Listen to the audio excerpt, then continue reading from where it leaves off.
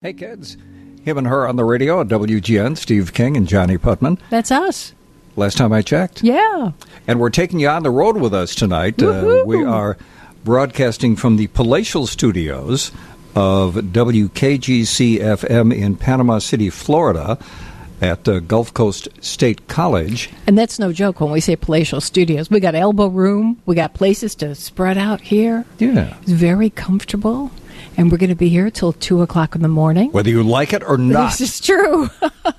A full show. No more Blackhawks interruptions until way on down the road. And we have a slew of people helping us sound like we know what the heck we're doing. We're going to learn stuff tonight. We're going to have fun. You're going to meet some great people, too. Yeah, we really are. But we want to introduce you to some of the people that are keeping us on the radio, yes. Both in Chicago and in Panama City, Florida. And let's start back at WGN Radio with the man who, at the moment, is the keeper of the big plug, he without whom there would be no us to be heard, and that would be your Bart Jackson. Hey, Bart, how you doing, man? No, that's Brett. Brett. Why did I say Bart? Either works. No, it doesn't. On the radio, you are definitely a Brett, and you are the keeper of the big plug for the next few hours, right, Brett? For the next 2 hours, and then you will have your normally scheduled engineer, which will be Dan Long. All right, sounds good. Are we doing okay on this end? Yep, we're actually doing quite well. Good. Excellent. Also, back from Buffalo, New York, is our producer, Andrew B. Harris, he's been back with Lisa Dent because he's now the producer of one of the producers of the afternoon show. Hello, Andrew. I'm actually going by Bart Jackson now. It's a cool name, isn't it? It sounds like a Western name, Bart Jackson. You don't mess with him. And what's this about you singing? Oh, yeah. So, flashback to, I think, the first week I was filling in for the Lisa's show. Yeah. I think it was a Friday evening. It was the day that, rest in peace, that Bobby Caldwell died. And I was letting Lisa know that What You Won't Do for Love is one of my go-to karaoke songs. So she decides to say, you should sing it on air. And I'm thinking she's joking. And then come the second segment, really? She mentions it. And then our sports anchor, Kevin Powell, goes, hey, you should sing it. And so I just, so I got bullied. I got hey, Andrew? Peer pressure. You got bullied into it. Hey, Andrew? Yes? You should sing it. No, I'm good. He's good. No, he's maybe a different karaoke song. Okay, we'll work on that. So a little later tonight, some karaoke from Andrew. Oh, yes. Then in the newsroom, Ron Brown. Hey, Ron, how you doing, man? Hey, I'm doing pretty good. I got a chance to see that rockabilly band that I was telling you about just last night. Yeah. Oh, they rocked the house. It was a lot of fun. I wish you were there, but I know. And what's the name of the band, and where did you see them? Al Simon and the Saturn Kings, and I saw them at a place called Carrie's on Devon and Western. Oh, okay. That's a neat little place, too. Yeah, it's a little place. It's intimate, as they say. Yes.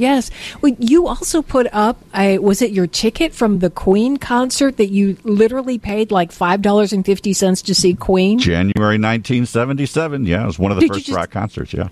Did you just come across that ticket stub? And because that popped up on my Facebook feed and went, what? I was around then.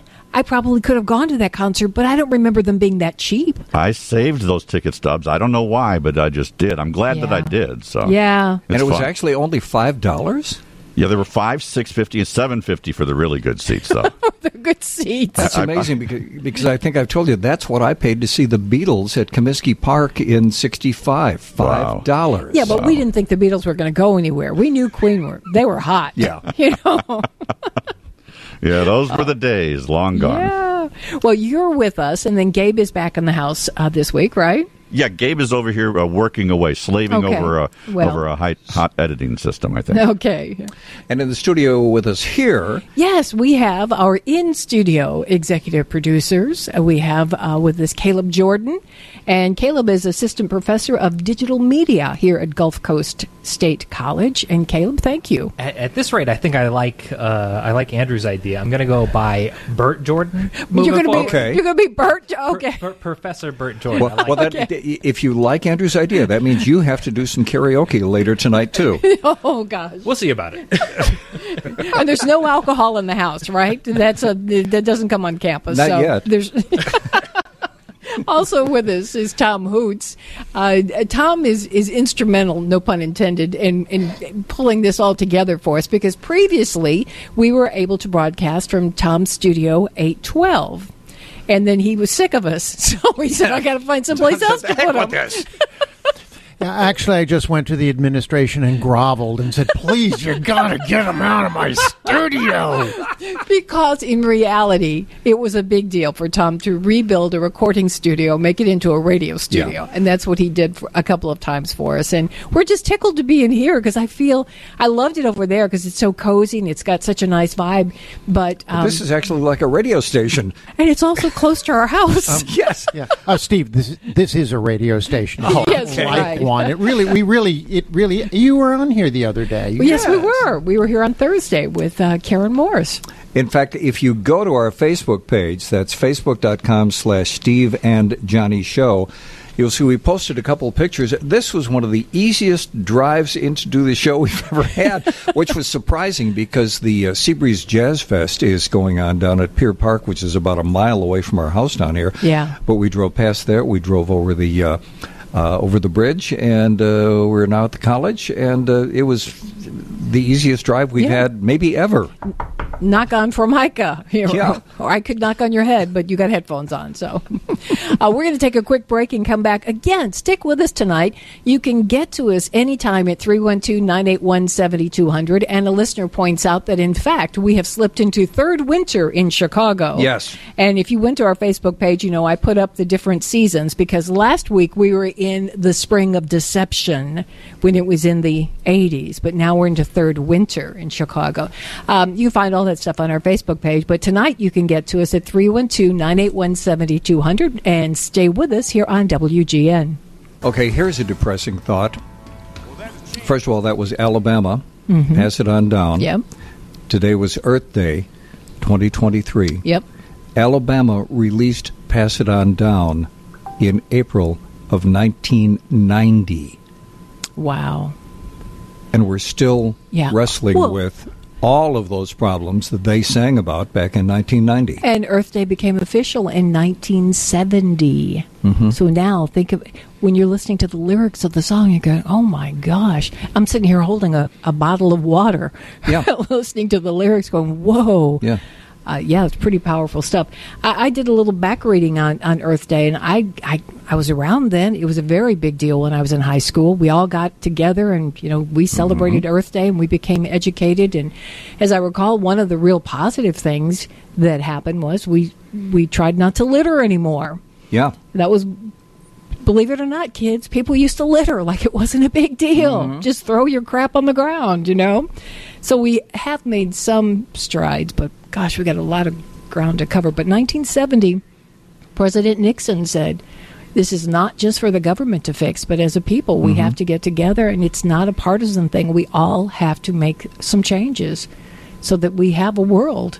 And sadly, and I'm tempering my words. Okay. Because sadly right now, I think in some areas there is more controversy over is this a real thing than there was back in 1990 when Alabama released that song. Yes. And this is a real thing. Yeah, absolutely. You'd have to be, Yeah. I hope you guys found a reason to celebrate Earth Day today. I know it was pretty miserable weather to get out and do things. In past years, much like Arbor Day, you go out and do something so that you can get your hands dirty and feel the earth and feel like you're doing something positive. And hopefully you had time to do that today. By the way, we want to return to the Bart Brett what, and I want to. My mind was kind of going in a Western. You're scary. Area, and I wasn't sure why, but we had a texter who said 630 texter said, I think Steve was thinking about the Maverick brothers when he called out Brett, and he called him Bart because they were the Brett and the Bart brothers were the Mavericks. Now James Garner was Brett, and who was I don't Bart? It was James Garner Simpson. Not that one. And who? Jack Kelly. Yes, Jack Kelly. Really? But there were like four of them, weren't there?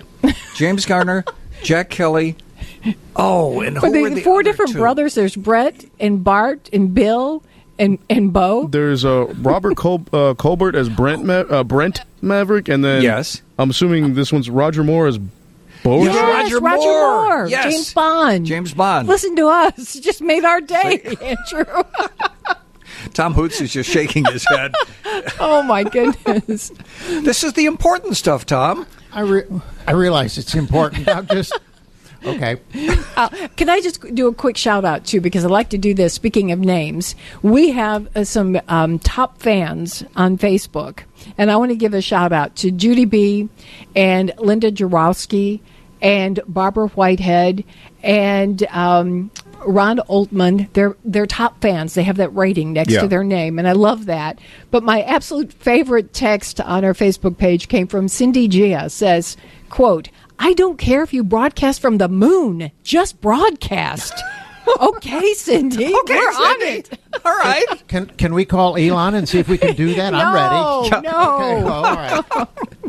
And Peggy Johnson Scott is listening, and Sandy McComas, and Mary Gold, and Bobby Danos, and oh gosh, again, you all can get a hold of us through Facebook, but tonight on the show you can contact us at 312-981-7200. That's for phone calls and texts. And we should mention a little bit of what we have coming up a little later tonight. We're going to be checking in with a very, very talented author that sadly we haven't talked with in too long a time. She's an internationally known author, Jamie Frevoletti, and she has a terrific new anthology that she is a part of, and we'll talk about that a little later. Then, you remember our friend Jessica Radloff, the best-selling author of The Big Bang Theory, the definitive inside story. There's rumor of a new Big Bang show, which we're all trying to wrap our minds around. What does that mean? The kids of where are they going to go? Yeah, the kids of the cast members. Who knows? But maybe she will have some insight because she is an entertainment reporter as well for Glamour magazine. And I hope she would edit herself and not mention what she mentioned on was it Twitter when she talked about her experience meeting Cher and, yes. and what she felt she was about to do while right. she met Cher. She met Cher because she was at the Carol Burnett birthday taping, and that's coming up next week. So we got a lot to talk about with Jessica Radloff coming up. And also, we're going to try and solve some computer problems a little later tonight. Our computer guru, Patrick Crispin, is going to join us. And one of the things we're going to talk about is how the heck you determine what is, Tom, you mentioned Musk. How do you determine what is real and what's not real on Twitter these days? For example, it was just within the past 48 hours, some people on Twitter pretended to be the mayor of Chicago and some of the other high-profile people, and they were putting out things as the mayor of Chicago and some of the other people saying that roads were closed. Lakeshore Drive is going to be closing down. Yeah, the certification check mark thing is just gotten just over the hill on this whole thing, because if you didn't pay, no matter who you were, if you didn't pay, they just took your check mark away. Well, now all of a sudden you've got all these unverified people saying they're they've got a check mark. They've got a check. Well, they don't say they have a check mark. They just are out there broadcasting as if they were you. They'll change a character or something in the Twitter name and go on and it's going to be confusing for a while, but well, Patrick's going to explain to us what this means, because I was kind of stalked by somebody with a check mark last week, quite seriously, and it was really troubling to me because I felt like he felt because he had the blue check mark that anybody that he was going after would think he was legit. I'm not sure how legit the check mark makes. I think it just means that Elon got $9.50 from you, but the history of the importance has changed without the audience really being aware of it. Of the difference. That made me very nervous. Well, we will get into that and a whole lot more coming up. Stay with us at WGN. Girl, put your records on, because this is Record Store Day. Yes, it is. It's a national holiday. It should be. If you didn't know, it's a holiday for independent record shops across the country. In fact, around the world, thousands of record stores get involved in this. And we thought it would be fun to find out what's happening at one of our favorite record stores. And the guy behind the record bin is Tom Lounges of Tom Lounges Record Bin, where the cool kids go. Hi, Tom. Hi, I love that introduction, and we're still waiting for our favorite cool kids, you and Steve, to come down here and visit us. We got to do that. We really do. Yes, we do. Now, you have two locations, Tom, right? Hobart and Michigan City, Indiana? Yes, we do. Michigan City has a full stage in there. We do some live concerts from time to time, but Hobart is our main base and our original store. And when did you open the Hobart store? Was that like 5 years ago? Yeah, it's just over 5. In fact, this summer we're going to have our 5th anniversary. Not quite sure what we're doing yet, but I'd like to do like a parking lot party or something fun like that. We're known for having parties and good times. Like today for Record Store Day, we put out free coffee and snacks, and we had live music in front, busking, and of course store-wide sales. We celebrate Record Store Day twice a year, which is Black Friday, and then they always do it in April.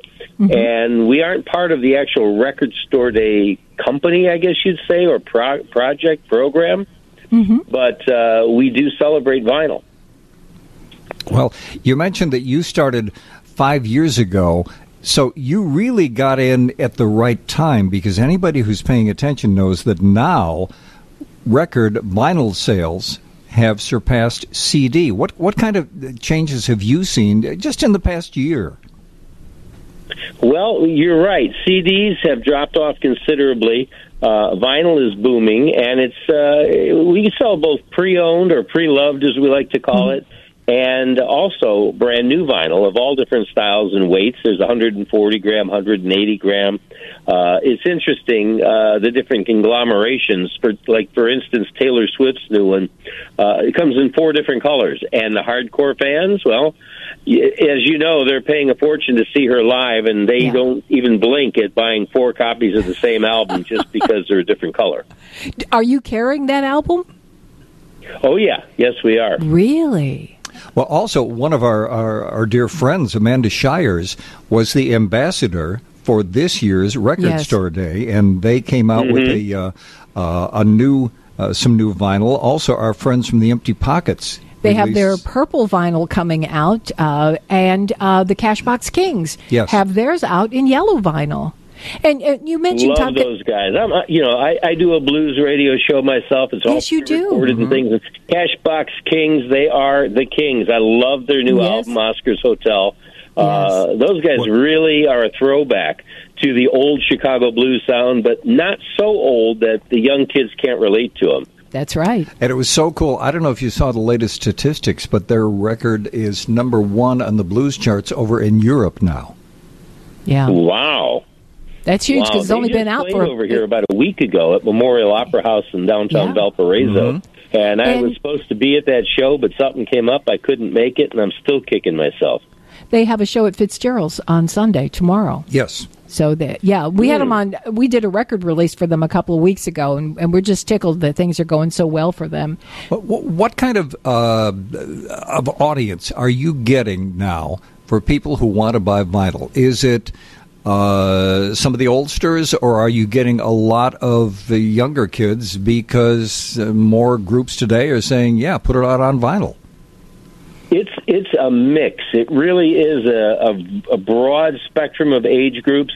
For instance, it not only is the demographic of our customer base, but our store itself. I mean, I'm going to be 64 this year, and my manager, Riley, who's sitting here with me, she just turned 19 this week. And she's an old soul and knows about things she should have no business knowing about. One of the reasons I hired her, she came in and we were talking, and she brought up Captain Beefheart and Frank Zappa and all these groups. I'm like, how do you even know about this? But the kids today are really tuning in to some of these classics and vintage artists.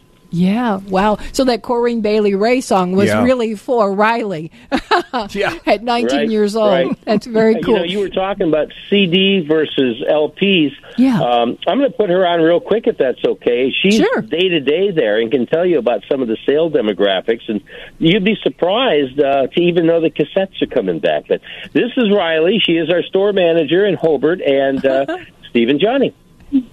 Hi, Riley. Hello. Hi, Riley. You're on WGN. We want to make it legal here. So what got you into vinyl, Riley? I think when I was, maybe 7th grade, I had gotten my first record player, and I got, like, Green Day and different alternative artists, newer ones, and I kind of started streaming more stuff and didn't pay attention to records more or as much. And then I went to this random shop in the middle of nowhere, and they said, whatever you can put in a tote bag, you can take home for free. And I got, like, Wayne Newton. Wayne Newton? I love Wayne Newton. Like Barbra Streisand, all these like older artists, and then I ended up falling down this rabbit hole. And I absolutely adore records, and I adore the sound. Well, when people come in to buy from you at the record bin, is it just because records are cool and they see this as a phase, or are they saying that the sound is better, or they like holding the record to read the liner notes? What kind of feedback are you getting? We have a lot of people that absolutely adore the liner notes. I will have people, we have a listening station in the middle of the store, and so I will have kids sit there, my age, and just read the liner notes and actually appreciate the record for what it is, more than just streaming it on a platform. And a lot of people like that physical copy of it. Yeah. You mentioned a listening station. You just took me back to something that was one of my favorite moments. You used to be able to go into record stores, and in the record stores, they would have little booths, like the size of a telephone booth, if anybody remembers what a telephone booth was. And you would go in there, and you would be able to take your 45 or album or whatever and put the needle down and just listen through headphones. Yeah. And that was something you couldn't do at home either, because you didn't have headphones at home. Yeah. So that was a different experience. That's very similar to what we have. Any of the pre-owned albums that we have, you can put on the turntable that we also sell in the store, and listen to it there and just kind of see what you think of the album. And it's a great way for people to experience different music that they're not sure if they're going to buy or not. You know, even I have ones, they'll get silly little dollar albums and put them on there and just enjoy the minute for it. Mm-hmm. That's really cool. And I'm glad you mentioned that you sell record players there, because a lot of people say, well, I can go to a garage sale and pick up records, but what am I going to play them on? Or maybe they've got an old record player and they don't know where to get the needle, the stylus for it. So they could contact you guys and find out what kind of record players you have. Do you have them all prices, like some that are just you want to listen to the music, or something that's a little bit more high end? What would you say is available in the store? We usually have 3 to 4 different kinds of record players, all of the same brand, Audio-Technica. We carry AT-LP3s, AT-LP60s, and I believe 120s as well. Sometimes we carry the Bluetooth. I believe we have a few Bluetooth ones in stock. Oh, that's cool. Yep, but we also use both ends in our store, so we carry the 60s that we have. Those are the listening table turntables that we have that people can demo, and then we also use the LP3s in the store as well to play music and the overhead speakers. Riley, you're obviously doing the right thing. You are. And you give me hope for the future. We're going to take a break. Riley, it's a pleasure to meet you. If you will put us back in touch with Tom, we'll take a break, and we'll come right back and talk a little bit more with Tom Lounges of Tom Lounges Record Bin here on WGN. Talking about Record Store Day, and I am holding in my hands, even as we speak, an original copy of Disraeli Gears by Cream. Tom Hoots just grabbed this from his files. What a great cover on that album. Oh, yeah, and some of the stuff that was on here, Sunshine of Your Love, Strange Brew, Man, what a great album. We're talking with Tom Lounges. He's the owner and founder of Tom Lounges Record Bin and music columnist and feature writer at the Times in Northwest Indiana. And Tom Riley is a find. Oh, my gosh, that girl is. She gives me hope for the future. Yeah, she is. I'll tell you, that's how I felt when I first met her. She was 17. Came to a couple of our open mics at the store when we were doing them pre-COVID. And we talked, and she tells me, although I don't remember this, that she applied for the job and tried to do an interview with me, and I didn't hire her because she was young. And now I kind of kicked myself because I could have got her a year earlier. Oh, but boy. She went from being an employee and a shelf stalker and things to being my store manager. She's also a buyer for the store. She does a lot of that. She manages our website and does a lot of our marketing as well. So she is a find because, at my age, I don't understand all this Facebook, Instagram stuff. You do. You do, too. So she does all that for me. So when you met her, she was just 17, you know what I mean, and the way she looked was way beyond compare. Oh, geez, there we go. You'll never dance with another because you saw her standing there. Yes. There you go. She is a big Beatle fan, too, and George is her favorite, just like me, so we bonded on that, too. We have some text coming in at 312-981-7200, and hi, Steve and Johnny. Tom Lounges Record Bin is such a great store. We love having them here in Hobart. I'll definitely stop in and say hello if you both come in there. So Chuck says if we come in, he'll come in. So we're thinking maybe on your 5th anniversary when you have that parking lot party, maybe we can make it out there. We may just have to come out there. When is that going to be, in July, or when's that going to be? We're still trying to figure it out because I have to deal with the landlord and the people that share the parking lot and the city and make sure we get everything lined up. Mm-hmm. But, we're definitely going to do a big throwdown. We're going to have a wang dang doodle, as Coco might say. That's right. Yes. In fact, there was a release for Record Store Day, a special release of Coco Taylor's first Alligator record. Yeah. I didn't catch that. I think Coco, and I think there was a couple other things that Alligator put out. Yeah. I think the Coco song, I couldn't believe Wang Dang Doodle was like 50 years old. Yeah. I know. Slap upside the head. Also, if you would please take a moment and go back to the business of grams when you're talking about records. I mean, people buy what they want to buy because they want to hear a particular song or they're fans of a particular group. But if they're real purist, what are they looking for? A listener says, what do we know about this gram nonsense? Well, if you remember, as I'm sure you do, the 60s and 70s, records were all over the place as far as quality, thickness. Oh, boy. Yes. You could get I think it was Camden from RCA, and you could basically bend them like a taco shell and they wouldn't break. And then there were other ones that were super thick and fragile. They came in all thicknesses and textures. And it was like all over the board. Every pressing plant, every label had different divisions of different records of quality. A lot of them wound up being the cheaper versions. Mm-hmm. Well, the K-Tel albums, for instance. That's right. Yes. We all know those. Yes. But today... I'm sorry, Steve, go ahead. I was just going to say, you made me think of one of the most disappointing experiences. There's a guitar player named Joe Scro. His last name is spelled S-G-R-O. Great guitar player. I bought his album, got it home, was able to play the album once. The next time I tried to play it, it was such poor quality vinyl. I couldn't believe it. But you're right. There was it was really a wide range of what's good and what's bad, and you had no clue. I think the only thing was at London Records that you were pretty sure they had a pretty good quality of vinyl that they were using. Right, especially the European printings back then. The Stones and all the early stuff, exactly. One of the things, people say, K-Tel Records, they were great because you got, 30 songs on one LP. But if you look at them, the bandwidth was so narrow. You'd have a 3-minute, 4-minute song in the space of a quarter inch. And when the grooves are that close, you're not getting a lot of sound. The wider the grooves, the more music in the grooves. And the needle rides on that, and you pick up more ambience and more sound.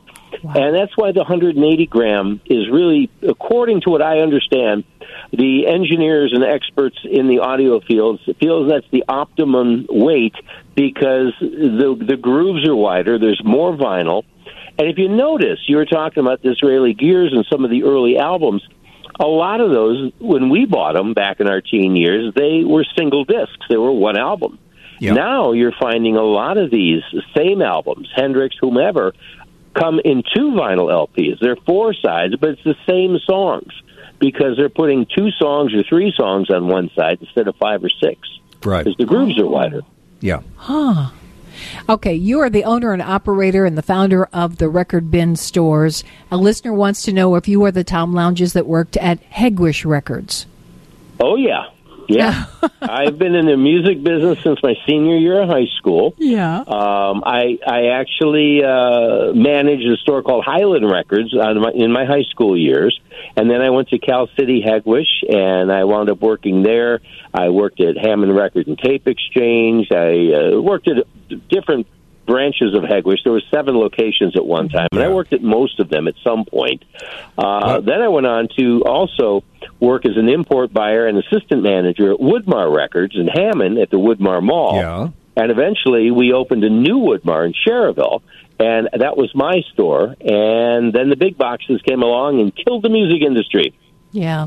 Back when I lived in Calumet City, I used to go to Hegwish Records. That was such a special record store. George was a really great guy. Yes. He used to get material for us that we couldn't get anywhere else. He was really wonderful about that. But you see, somebody's out there going, I know this Tom dude. Yeah, and you can find him at the Record Bin, and you can find him in Hobart, and you can find him in Michigan City, Indiana. And, Tom, it's always a great excuse to talk to you on the radio, but let's put our heads together off the radio and talk about this party sometime for the 5th anniversary. And tell Riley she can come back anytime. You, maybe. Riley's always welcome, right? I know. Yes. That's the response we get on her everywhere. Got it. Thank you so much, Tom. Happy Record Store Day. All right, thank you much. I'll be in touch, and we'll talk more about getting together.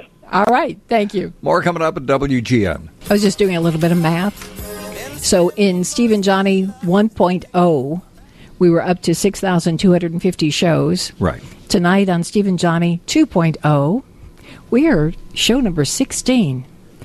And it was way back on 1.0 when we met this fabulous author who would run down to the Tribune Tower, and I think she literally would run down to the Tribune Tower and spend some late nights with us on the radio, and it's been forever since we've had a chance to talk to this woman who... She is an internationally known best-selling author of 7 novels and 4 short stories. We loved her Emma Caldridge series. That's how we first met her. That's right. Yes. I remember we were casting the movie when she came in to join us. She also, I remember the night she joined us to talk about working on the Robert Ludlum series. Yep. And she joins us tonight on the radio to tell us what she's been up to all these years since we last spoke. She is Jamie Freveletti. Hey, Jamie. Hi. Hello. Hi. Hi there. It's so great to talk to you again. You too. I said you literally ran. I think one night you did run over because you are like a distance runner, and you said you came in wearing your running garb, and it was like midnight, and you said I just decided to jog down to the station, right? There was really fun times. We go down the station, stay out all night. Yes. Yeah. Now, I remember when we first talked to you, too, you were still working as a lawyer in Chicago, You right? still doing that? I was. Correct. No. Once I got the Ludlum contract, I had to write 2 books a year, so I put the law on hold for a bit. And honestly, I do miss it, but I haven't gone back. Mm-hmm. I think you're the only person I've heard admit to putting the law on hold. With the law on hold for a while. Yeah, for a while I was doing you have to do continuing legal education when you're an attorney, and for a while I was doing it, and I did it for copyright law because it helps with the books. But otherwise, I wasn't using it enough to really continue. So it's the license, you just tell them I'm not working for the moment. Is home still Chicago for you? I beg your pardon? Is home still Chicago for you? It is. So I'm in Chicago most of the time. I do spend several months a year in California now near Los Angeles. Mm-hmm. So I do tend to split my time a bit. Some of that is because I'm going to be taking a screenwriting course and maybe teaching out there next year. So good. Yeah. Good. So But I'll never leave Chicago. Chicago's home base for me. Yeah. Good. Has working on the Ludlum books, has that been a little different way of doing things for you, because you're kind of on a schedule if you have to do X number of books per year? Am I right about that? Yeah, so what you do is they hire you, and they kind of give you an idea of the characters. You have to read all of his characters. I did the Covert 1 series, which is not Jason Bourne. It's a separate series, John Smith. And, I love doing it. The estate gives you some of the books. I read them, and then you have a kind of conference about what they want to do, what they want to see in the next book. And what's nerve-wracking is they wanted outlines. They wanted you to outline the book and, present an outline. Well, I don't outline my books. I literally sit down with an idea and I start writing. So, and for me, the fun of it is I don't know what's going to happen next. So I'm kind of enjoying the book along with, anyone who's reading it. Well, they wanted an outline, and I was really pretty panicked. And I remember I had just won an award. I won a Barry Award for the Emma Caldridge series, and I stepped off the stage, and my agent ran up to me and said, the estate of Robert Ludlum, all the people for the estate are in the bar, and they'd like to buy you a drink and talk to you. And I thought, oh, this is great. And then they lowered the boom about the outline. So that was not so great. So I ran upstairs, and I wrote the first 25 pages of what ended up being the Janus reprisal. And I sent it to them with my fingers crossed and thought, well, this will give them an idea of where I'm headed. I gave them a little log line, and they went for it. I never had to write an outline for the Wow. Because I was real happy about that. Yeah. Correct me if I'm wrong, but I believe in one of our early conversations you talked about how as you're writing, you kind of enjoy the journey, because as you flesh out the characters, they kind of speak to you and tell you where they want to go, and that was part of the fun adventure for you. Yes, that is the fun for me. And sometimes it does get, in the writing world, we call it you write by the seat of your pants, so you're called a pantster, and other people are outlining. And, we always have we're in the bar, a bunch of writers, and we all start discussing, well, I like outlining. Some people do a hybrid version. They write for a while, and then they really kind of sit down with the plot. I do have a new manuscript I'm working on that I do have to, it's been written, but now I have to really plug things in. Mm-hmm. So it's just a different way of doing it. I like just writing because I can go for a run, and while I'm running, I can think, oh, what would happen next? And it keeps me, interested. Not that outlining wouldn't. It's just that's a bit more structured than I really need in the beginning. Yeah. Yeah. Okay, we're going to take a quick break, and then when we come back, we're going to talk about a new project that you're involved in that I absolutely love, and it's a whole different thing. And, it is. And I think a lot of people are going to find it really enjoyable. We're talking with Jamie Frevaletti here on WGN Radio. Time to suspend disbelief and walk beside Artemisia into a strange and unique land.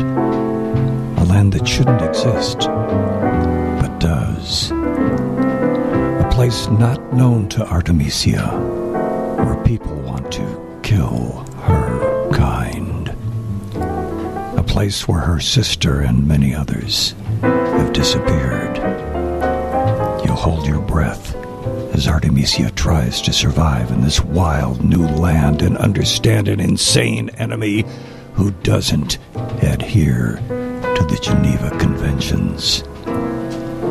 An incredibly imaginative story to make you wonder about infinite realities. That's to give you a little taste of Infinity by our guest Jamie Frevaletti. And Infinity is actually a short story. Jamie, tell us about this whole Infinity project and how you got involved in it. Yeah, so it's really great. It's an anthology put out by Suspense Magazine Publishing. So Suspense Magazine's been around forever. If anyone loves suspense, thrillers, mysteries, you gotta subscribe to it.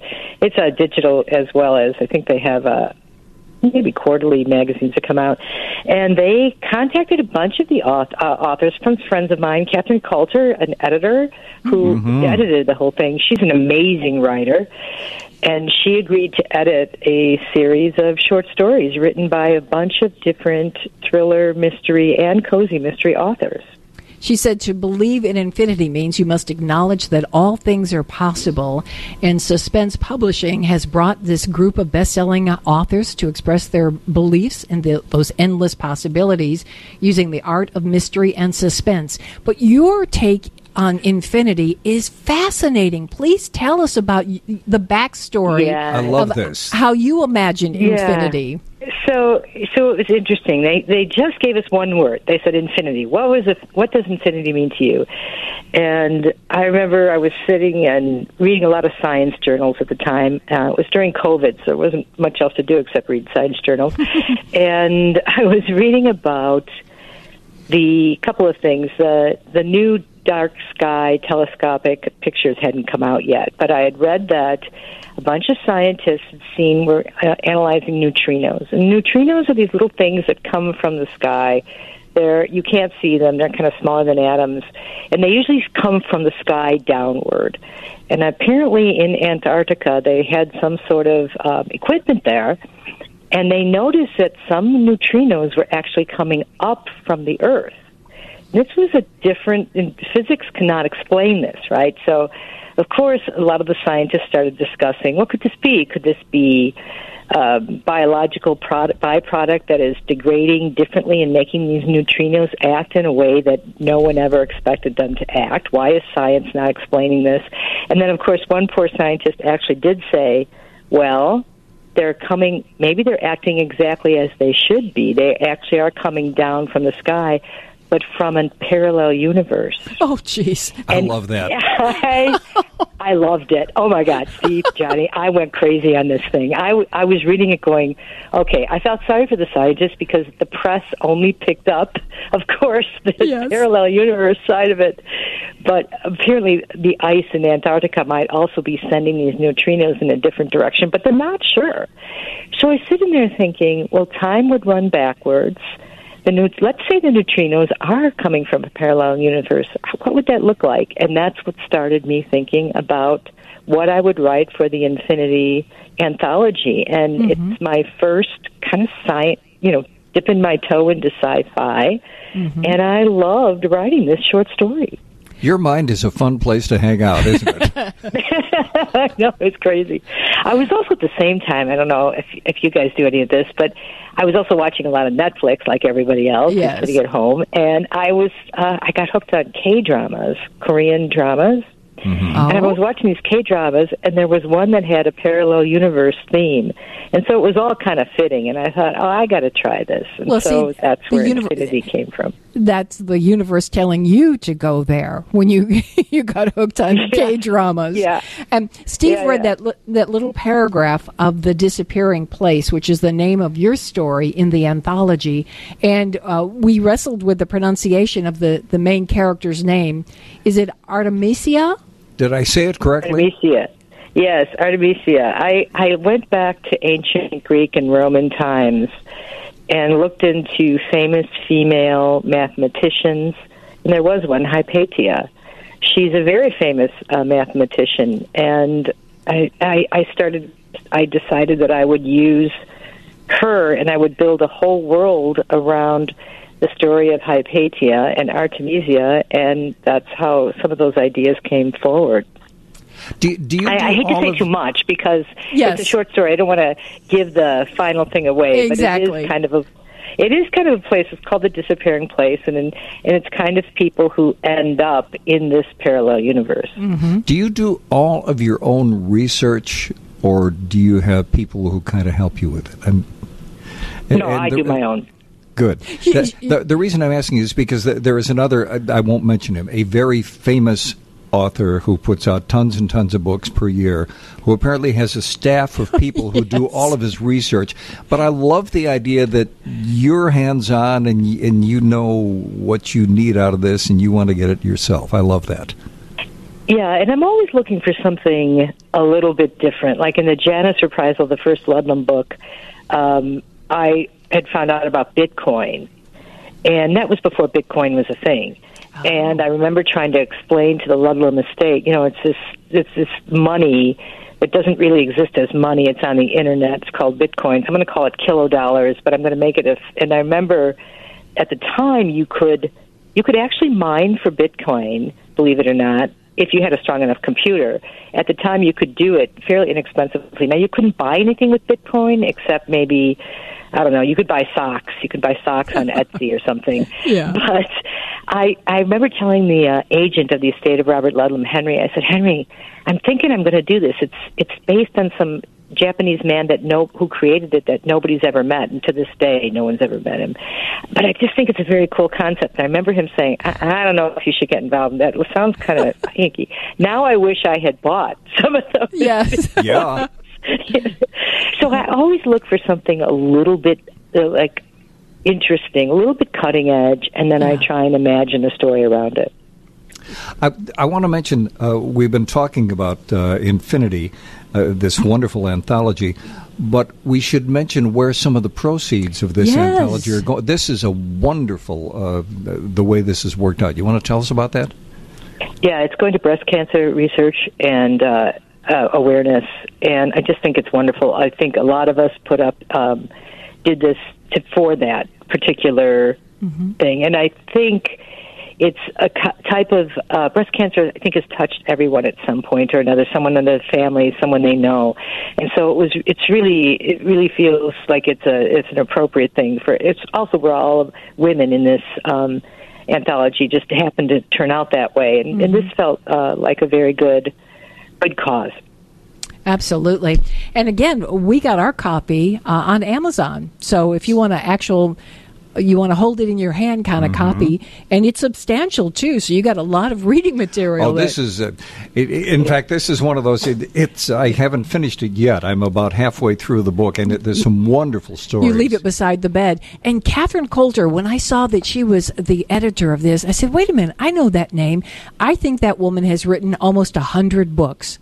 Correct me if I'm wrong, Jamie, but she's remarkable. She's one of my favorites. And when I found out she was going to be attached to this project, I said, "Oh yeah, whatever you want, I'm in." I just thought that was great. And I think my friend J.T. Ellison, who also wrote a short story, J.T. writes with Catherine on one of her FBI series, I think. Yes. JT's a wonderful person. She's a wonderful writer, so she's involved as well. So it was really, and I know Daryl Wood-Gerber. I know a lot of these authors, so it was really a fun and really very satisfying project to be a part of. And again, for a good cause. So if you want to get your copy, just type in Infinity on Amazon, and it will pop right up, and it says Catherine Coulter. But then you will see that Jamie's story is right there, Disappearing Place, and it's substantial. And we're kind of dancing around it because I don't want to give anything away either. I know. And having one copy of the book in the house was funny because Steve would say, "Well, can I have the book?" And I go, "Yeah, I guess so. Give me 15 minutes and you can have the book." So. And I also like the different take that every author, the different spin that they put on this Infinity. I thought it was really cool. Some went back on the dual timeline. What was it? I think it was Nazi, World War II, and then a current timeline. I just thought some of it was really very cool, how everyone had a different view. Yeah, they're ghosts. Yeah. There's one that's all about ghosts, and you're absolutely right. All under the heading of Infinity. Jamie, can you sit tight for just a minute? We're going to take a quick break and come back and talk just a few more minutes about being a writer. And it's just exciting for us to catch up with you after all those years. Yes, it's been great. And you can check out Jamie's website. It's, oddly enough, jamiefreveletti.com. And stay with us here on WGN Radio. Broadcasting tonight from WKGC-FM in Panama City, Florida, from the Gulf Coast State College in Panama City, from the palatial studios. And that's no joke. We've got all kinds of elbow room in here. We got people in here. We're not sweating. We're very fortunate to be in the studio tonight, and we're happy to have you guys with us because we have a big show that takes us up till 2 o'clock in the morning. And right now we're talking with internationally best-selling author of 7 novels and 4 short stories. She's our friend Jamie Freveletti, and we first met Jamie Freveletti when she came out with a book with a character named Emma Caldridge. And Jamie, you probably recall how I gushed about I had to cast that movie for you, remember? Yep. I do recall. Yes, I do. Emma was going to be Sandra Bullock. I said, I see her. I know. We've got to do this movie, Jamie. I was so excited. I still love that series of books. Yeah, the last one that came out on that was Blood Run, and I do have another one in play. It's about 20,000 words. The average thriller is about 95,000 words, so I think it's at 20. But I have another manuscript I'm working on that is taking precedence at this point. But I will get back to Emma Coleridge. Those were I want to do another one of her novels about her. I have the dumbest question anyone is going to ask you. No. How long does it take you to write an average book? And the reason I'm asking, Johnnie and I wrote one book. We're now working on our second book. Now, granted, these were reality-based books. Our first was a memoir about Les Paul, and it took us well over a year to do that. Our second book is... It's going to take a lifetime. Yeah, it seems like we've been working on it for about 2 years. Yes. But you're putting out, multiple books. Year. How the heck do you do that, lady? It's kind of interesting. First of all, congratulations on the books. Thank you. It's a lot. I don't think 2 years is very long at all.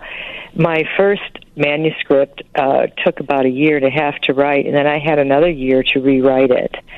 And then that one's on the shelf. It didn't sell, and also when I look back on it now, I can see that it's good. It's got flashes, but it was definitely a first try. So I think now, once I got into the swing of thing, I can pretty much write a novel in a year.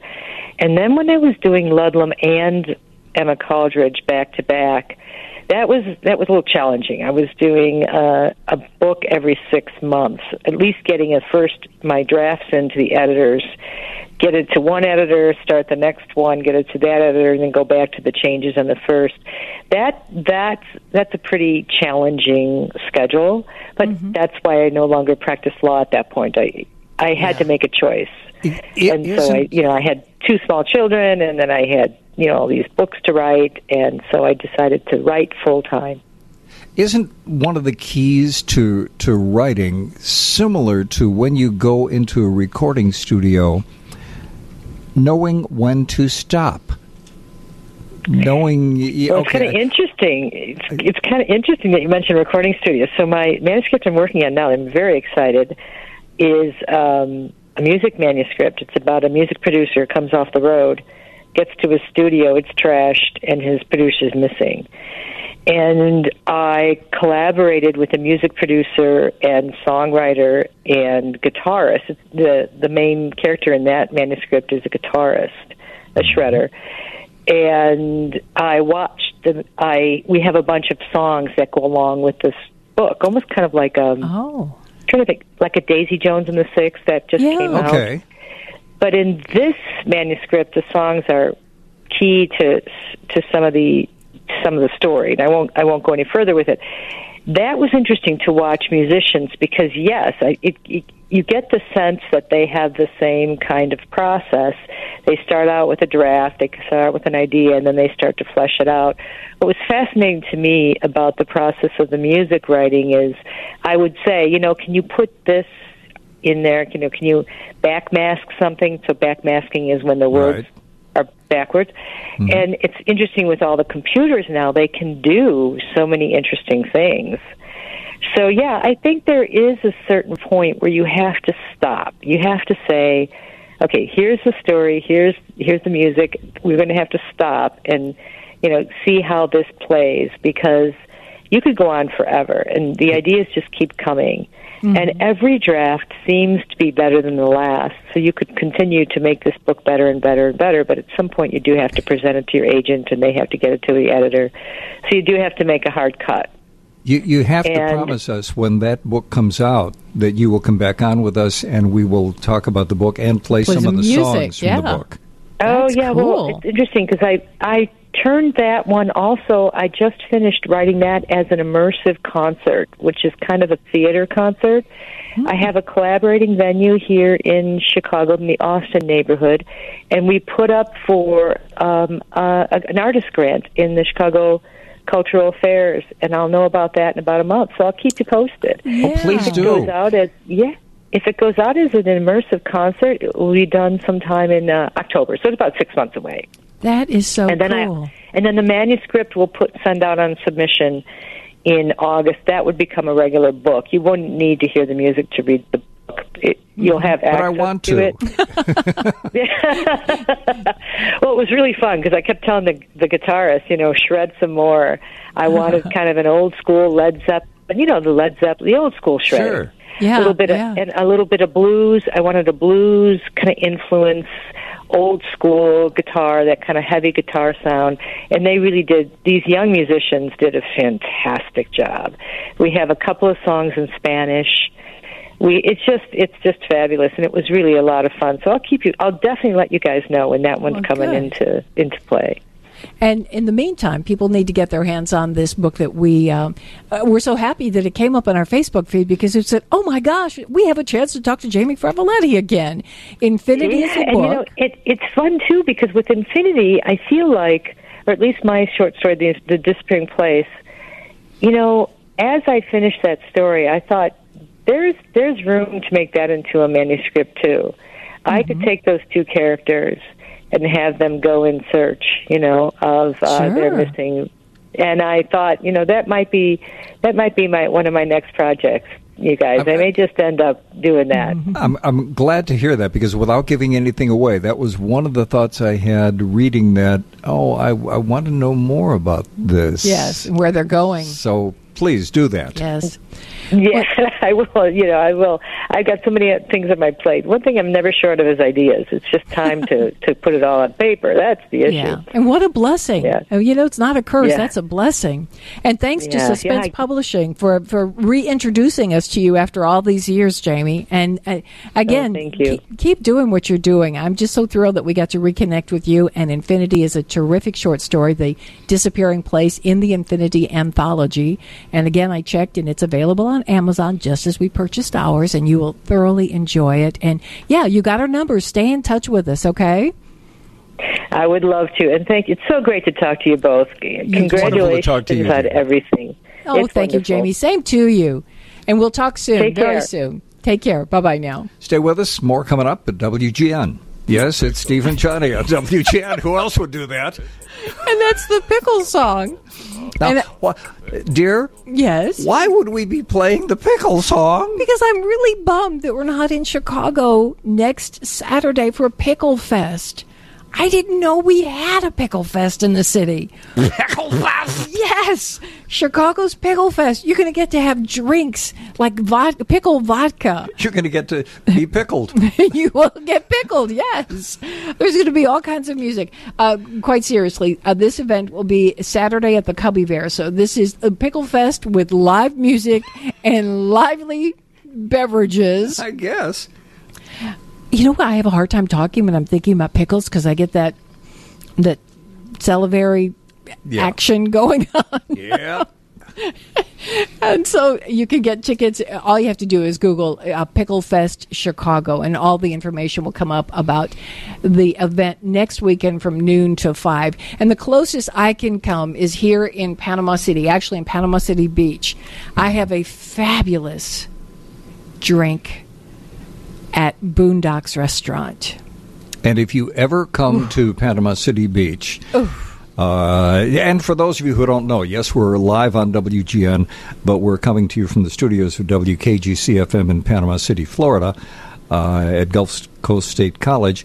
And if you ever come down to the Gulf Coast of Florida, you have to go to Boondocks Restaurant in Panama City Beach. And ask for my favorite drink, and that would be the pickle margarita. And I let her have as many as she wants because she's coming home with me. The pickle margarita is so good. If you've ever see, I'm having a hard time talking because I got all this spit in my mouth. Forgive me. Does that sound good to you, Caleb? Quite frankly, no. No?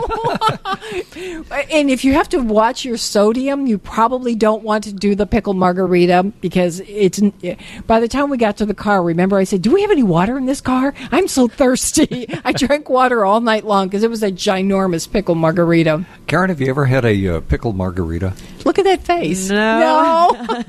I didn't know they were a thing, honestly. Well, in my world, they're a thing. Everything is a thing. Because in our house, we have jars of pickles in our refrigerator, and they've got no juice. And those are my pickles because I've drank all the juice out of them. 3 o'clock in the morning, I will wake up because I hear footsteps going out to the kitchen. The refrigerator door opens, and Johnnie is drinking pickle juice. Great for leg cramps. I've heard that. Yes, very good. If you get a Charlie horse in your leg, if you can crawl to the refrigerator and get pickle juice, you will be surprised. In fact, athletes will drink pickle juice. You can get little cans of it that you can take out on the field and keep it in in your knapsack in case you get a cramp in your leg while you're playing football.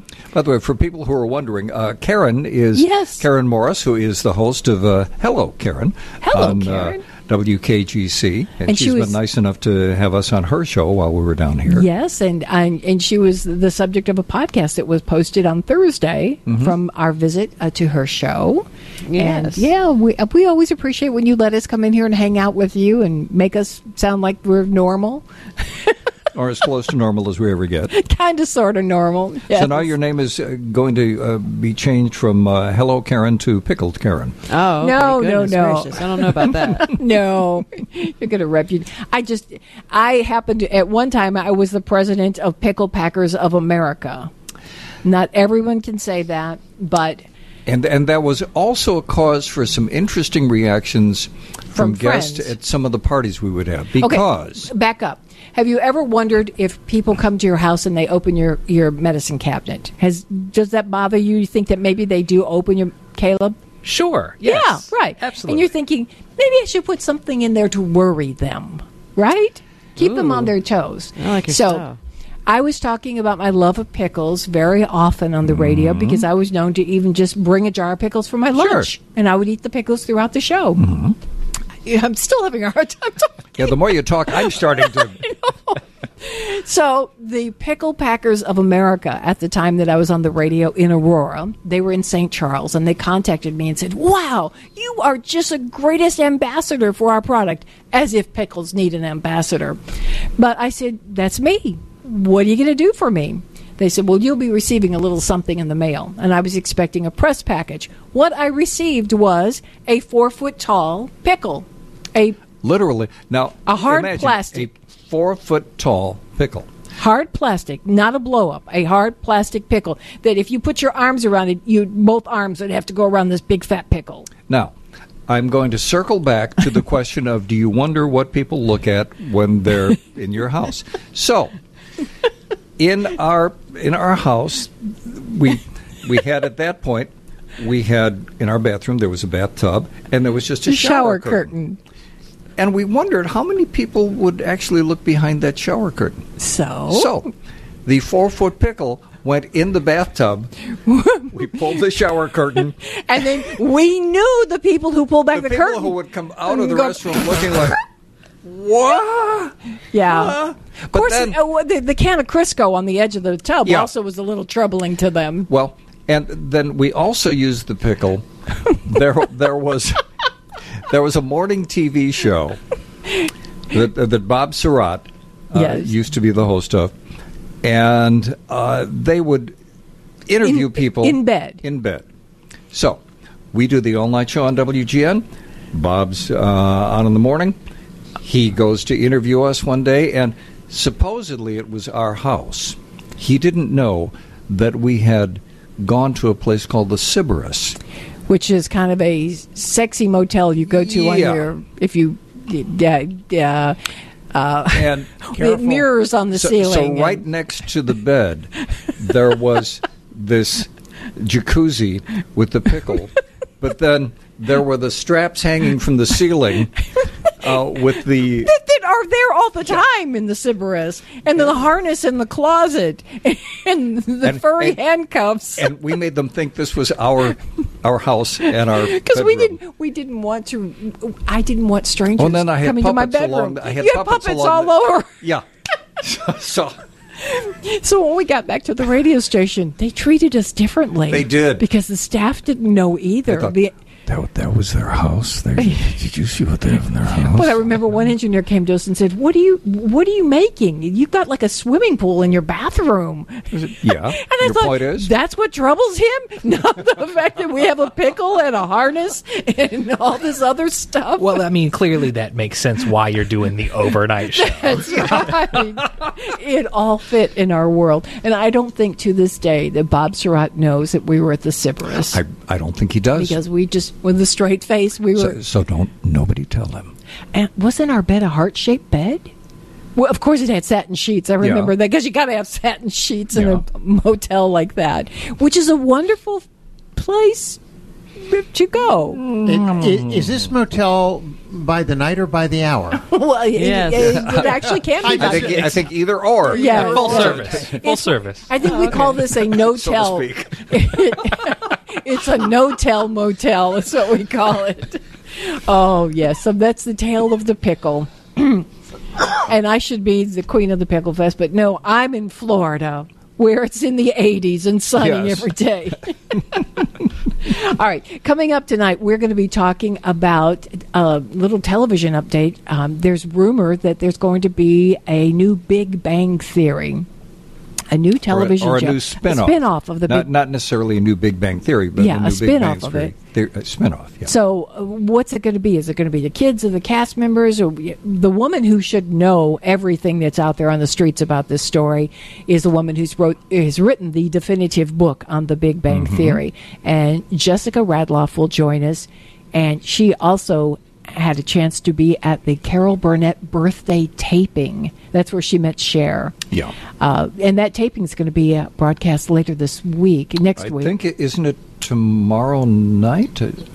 Yeah, I'll have to check that out. But we also saw Carol Burnett on one of the late night shows, and she was, she's just at 90? So good. Scary good. Speaking of at 90, did you see, and I know I'm segueing into TV land, did you see where, bleep, now I blacked out on his name. He's going to be in a soap opera. Dick Van Dyke. Dick Van Dyke, yes. Yes. He's like 93 years old. He's going to be doing Days of Our Lives. Yeah, God bless him. I saw that earlier on Facebook. Yeah. I think if he shaved the beard, he would look really a lot younger. Because he's still dancing every day. Yeah. But, when you get to be that age, you do anything you want to do. I don't care. It's all yours. Whatever works. But stay with us. We will talk about TV, and we're going to have some computer talk, too, coming up. Yeah, a little later, Patrick Crispin will join us, and we'll try to solve some computer problems. And we should mention, too, we have a bunch of things going on. Coming up next week, we're going to have author Michael Lister will join us. Tommy Emmanuel will join us. We'll talk cars with Tom Appel. Don Perlman, a name that you know from Chicago News. Don is going to join us. He has a different hat that he's wearing. And Lisa McClowry will be joining us. So that's some of what we have coming up. That'll be next week. And over the ensuing weeks, we've got Bill Anderson's going to join us. Yes, the Bill Anderson from the Country Music Hall of Fame. And we're going to introduce you to some more people down here that we think you should know. Some folks that you should know from the Panhandle of Florida. And I'm going to go for an audio. Andrew, have I talked enough? Should I stop now? Okay. Okay. More later. I can't hear that without, I don't know how many, it's like I have dueling episodes of The Big Bang that start playing in my head. And we're joined now by a lady who knows everything there is to know about the Big Bang. She is the New York Times best-selling author of The Big Bang Theory, The Definitive Inside Story. And that's how we met her. Thanks to this book, Jessica Radloff joined us back in October, and the book just took off after that. She's a busy, busy lady. Jessica, thanks for joining us tonight. Hey, Jessica.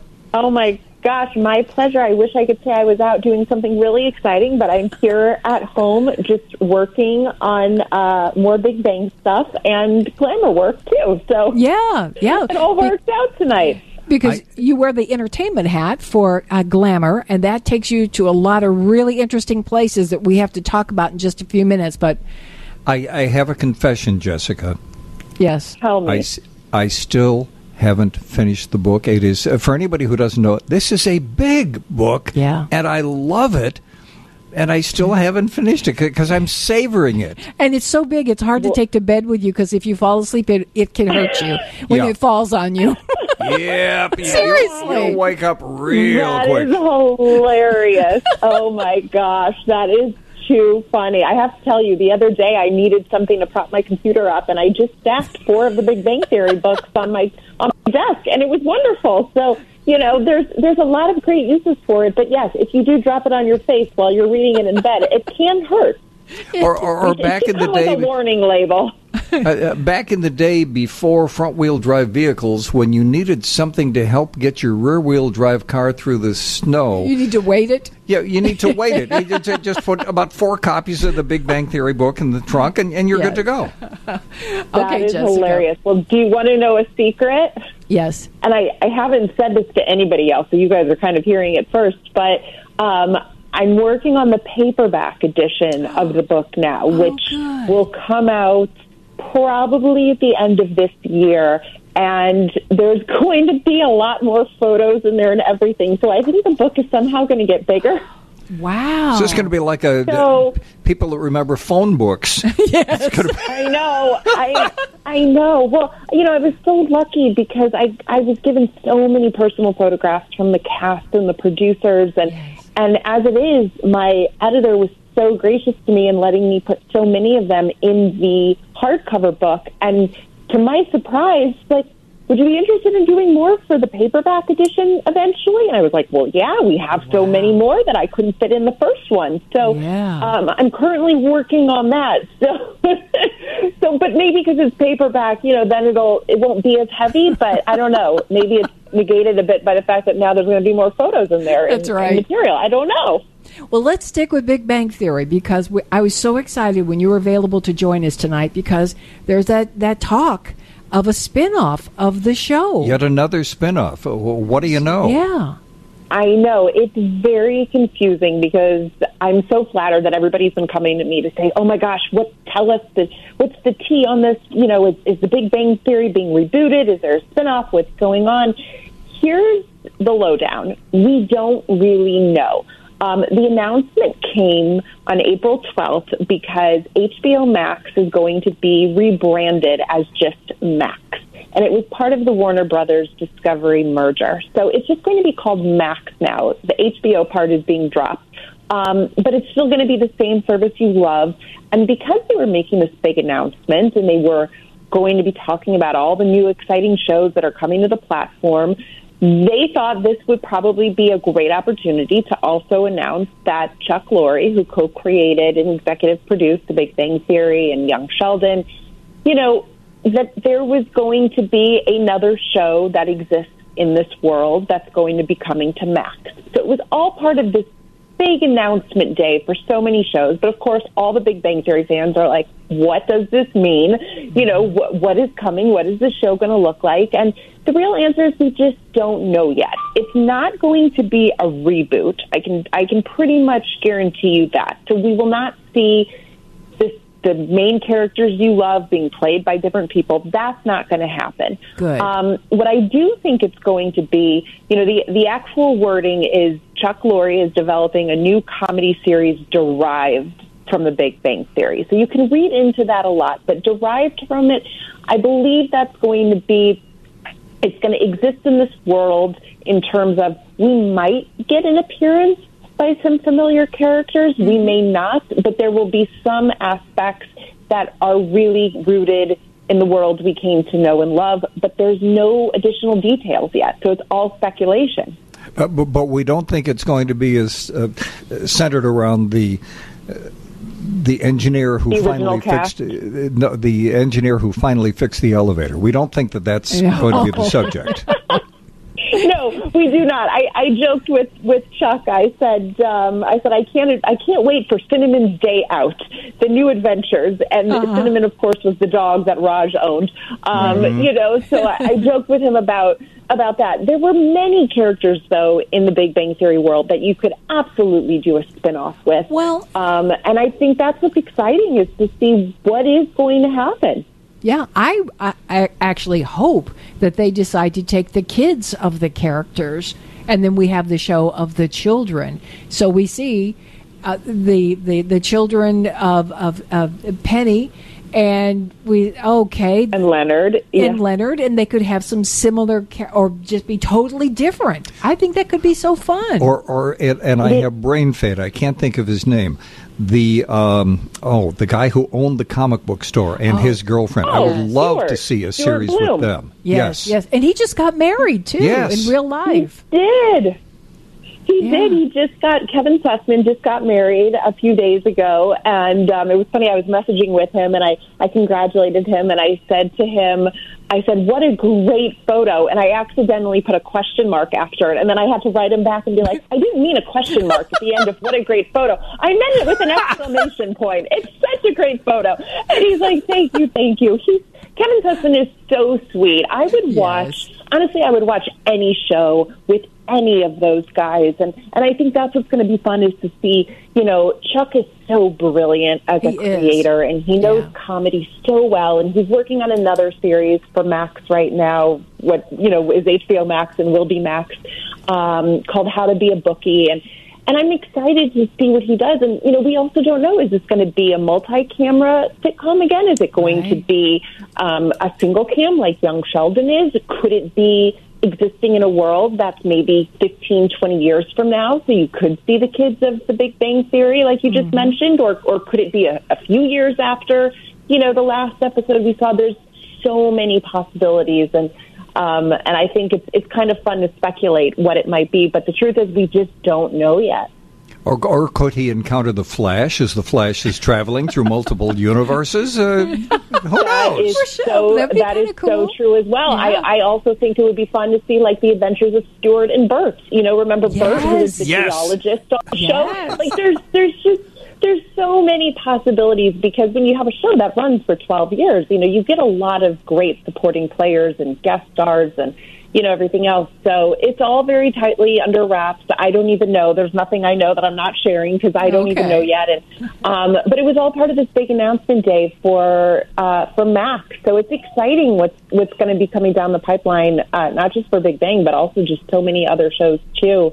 So it'll be cool to see what develops over the next few months. All right, sit tight. We're going to come back in just a few minutes with Jessica Radloff. There is a couple of things we've got to talk about. She was at the Carol Burnett birthday taping, and that's going to come up on Carol Burnett's birthday. And so she got to meet Cher. But you're not going to repeat the comment. You're going to clean that up now. I think on that note, we got to take a break. So stay with us on WGN. I'm the only one who tears up when I start to hear that. Carol Burnett is such a treasure. And I actually see her pull her ear in my head, my mind's eye, when I hear that song. And there is a really special show coming up on her birthday, her 90th birthday, April 26th. NBC will be carrying Carol Burnett's birthday celebration. And I know that our guest, Jessica Radloff, had an opportunity to be at that taping weeks ago, but Jessica, it was embargoed, right? Yes, it was definitely embargoed. We couldn't talk about it, and I just posted a photo of me and Cher a few days ago on my Instagram, and people were freaking out, and it brought me back to that moment back in early March when we, the special was being filmed, and we couldn't say anything really about it, but it was so cool. It was truly one of the most special evenings that I've gotten to be a part of. Well, now, and not that I did anything for it. I just was there to interview them, but it was really cool. Does Cher actually perform on the show for Carol? So Cher will be in costume in a Bob Mackie original, and she will be on stage. And I don't want to give away too much because you really need to see this. In fact, tomorrow on Glamour.com, my What to Watch guide will go up, and it has a bunch of the photos from this coming Wednesday show in there, and you just have to see what Cher is wearing, as well as so many others that are part of this big celebration. And it is so star-studded. I mean, you have Charlize Theron, you have, of course, Julie Andrews, you have Katy Perry, you have just all the legendary performers that are part of Carol's world, and it's just so extraordinary. So check out the photos tomorrow. But Cher is a big part of this, I will say that. And it's just like a variety show from the good old days. Like, it's not a roast. It's not like, yes, it's a birthday celebration, but it's more of a variety show that made you fall in love with what Carol did in the first place. Vicki Lawrence. Rudolph will pay tribute to, Scarlett O'Hara and, all of these iconic characters and sketches that they did. So it's just so cool. Please tell me Vicki Lawrence is a part of the show, too. Oh, yes, Vicki Lawrence. I was trying to remember her name. Vicki Lawrence is absolutely a part of it. She was so wonderful to talk to. I love speaking with her. And Susan Lucci is also there. And Bernadette Peters. And one of the people that I got the biggest kick out of meeting that night was Aileen Quinn. Aileen Quinn played the original Annie in the 1982 film. Where Carol Burnett was Miss Hannigan. And to meet Aileen Quinn, who I was obsessed with as a kid because I loved Annie, to see her now and to see her with Carol, it is just so wild. And I actually had Aileen make a little video to my sister and recite some of the lines as Annie. And it was just like one of those things where you just, like, you think to yourself, how lucky am I that I get to be a part of something that meant so much to me as a kid and meet these people now. Oh, that is so cool. I'm happy for you, too. And I've got to say, you talked about the great outfits that people were wearing. You were styling, too, girl. I saw that picture of you. You're so sweet. I got to say, it was Tory Burch and Longchamp. They are so good to me. And, it was, you're very sweet to say that. So it's all them. I'm not going to repeat what you said about how you felt about meeting Cher, but I am going to ask you, was meeting Cher the celebrity moment for you? Yes, but I'll tell you a funny story.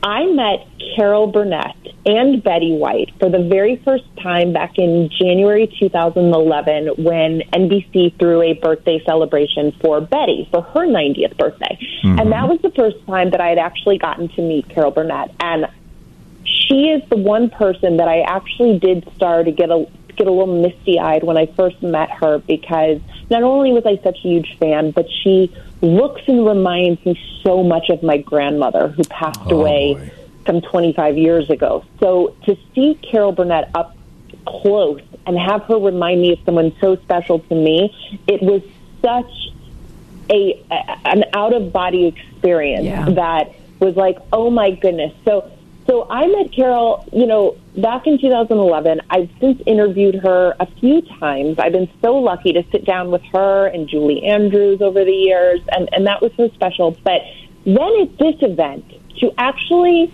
get to meet and interview Cher, I was absolutely stunned, because Cher is somebody that does not need to do press.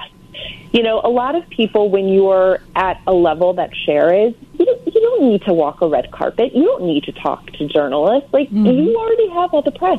And Cher did that entire press line. And the same cannot be said of some of the other guests that were there that night, which I will not say who they are, but Cher did every single press person that was there. And I was so overcome by that, because to me, that was just the classiest thing that she could have done. That not only, I will not repeat the word that I said, you can go to my Instagram and you can read what I said. I did not just feel this way. I actually said to her that I wanted to, it starts with SH, myself. I actually said that to her. Yes. And I will never forget, my dad, I told my parents this, my dad started laughing hysterically. My mother was like, that's all you could come up with to say to Cher, was that you wanted to blank yourself? And that's your opening statement? What does one say to Cher? Like, honestly, what do you want me to say to Cher upon meeting her? I was so overcome. I could not believe that she was standing in front of me, this woman, that was the only thing that came out. And I got to tell you guys, I think she was so appreciative of the honesty that she was like, you know what? There's been times I've wanted to do that to myself, too. And she's like, I'm glad you're not, but I understand it. And I said, well, thank you. And, once I got that out of my, I got that over with, we could have a very normal conversation. You relax. And it was great. Oh, my God. I could not believe for the life of me that this woman was standing in front of me. And I also don't ask a lot of people anymore to take photos with them because I just, you learn celebrities are no more better than anybody else. They do some really great, amazing things, and they have amazing talent, but they're no better than anyone else.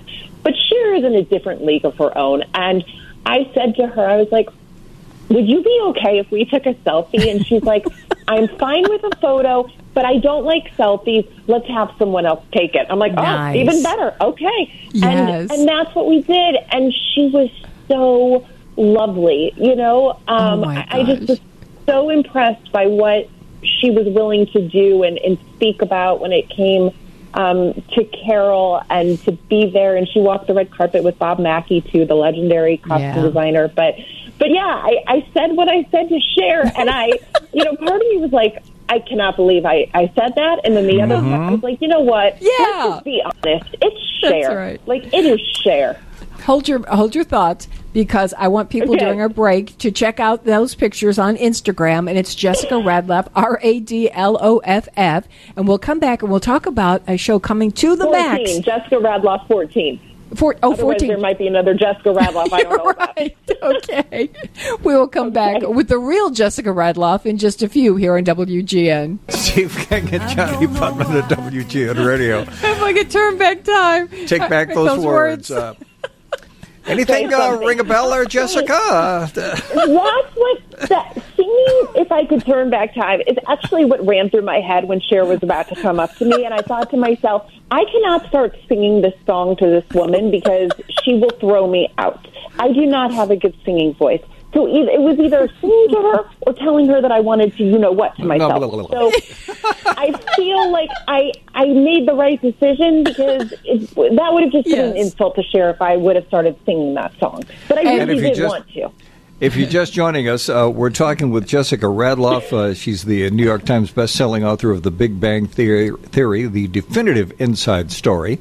And she is the Glamour Senior West Coast editor. And we're talking about Cher and all kinds Carol of Burnett celebrity stuff. And please, can we talk about a show that you've got me so excited about? We were huge fans of Big Little Lies, and now we're going to get Love and Death?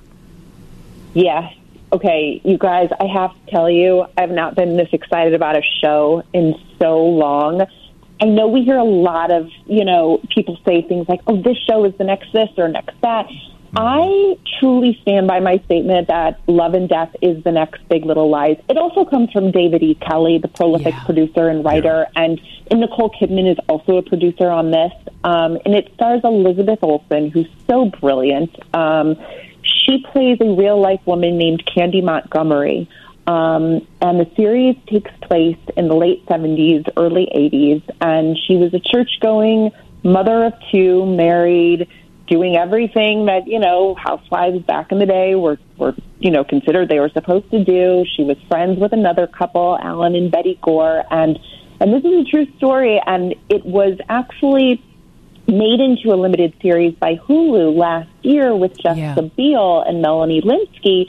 But what people don't know, and I think this is going to start to come out, is that Love and Death actually went into production first. They were 2 months into production when the Hulu series was announced and then went into production. Hulu just managed to get it out faster, but Love and Death will finally premiere with 3 episodes this coming Thursday night. To me, this is the series to watch. It is so riveting. The performances are just incredible. I see Emmy written all over it. I can't say enough about it. It's just great entertainment, but also so complex in a way that David E. Kelley, we've come to expect from him. It's just a really great series. And it's going to be on HBO Max, or The Max, as we'll eventually call it. And yes, exactly. And I'm going to be moderating with the cast and the producers on Thursday night as well this coming week. So I'm really excited to sit down with them. And also, I'll tell you something that was interesting was Tom Pelphrey, who was nominated for an Emmy for Ozark. He is also in this series, and of course, a lot of people now know him. He's with Kaylee Cuoco from the Big Bang Theory and the flight attendant. They just had a daughter together.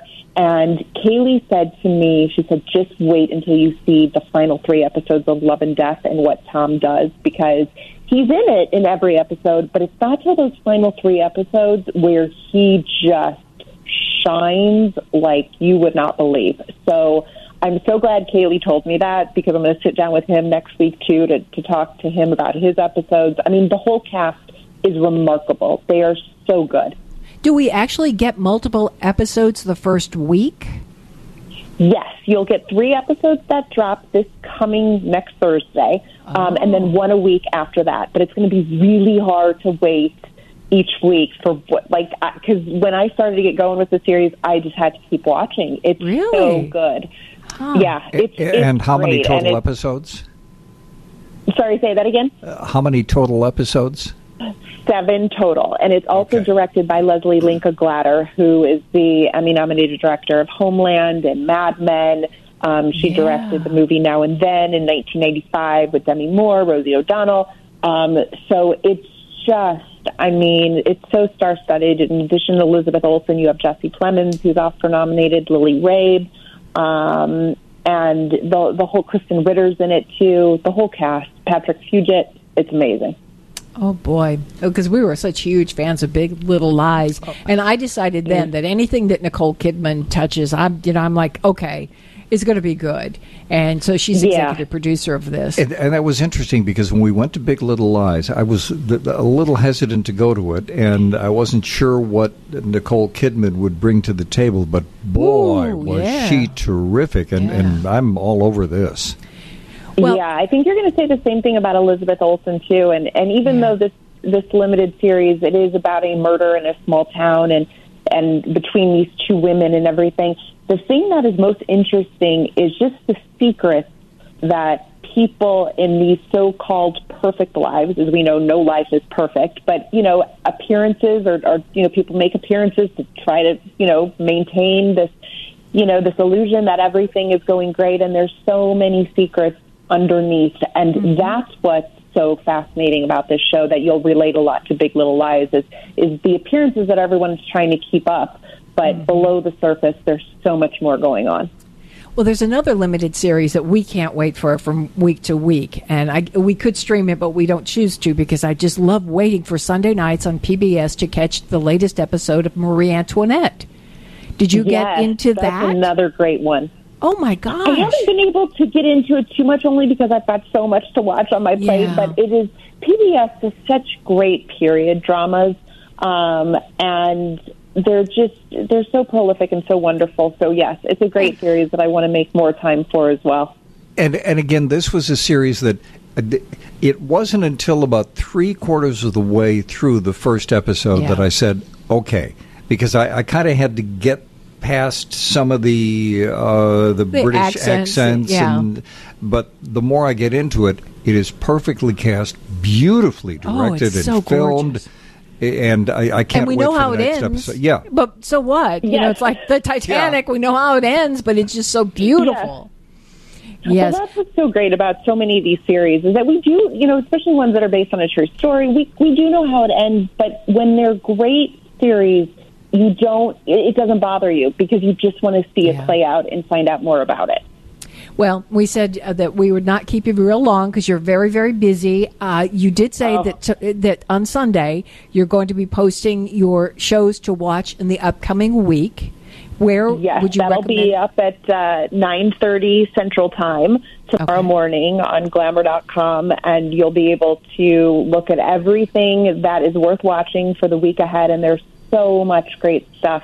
Are You There, God? It's Me, Margaret is coming to theaters. Yes. That is such a charming movie that I can't rave enough about.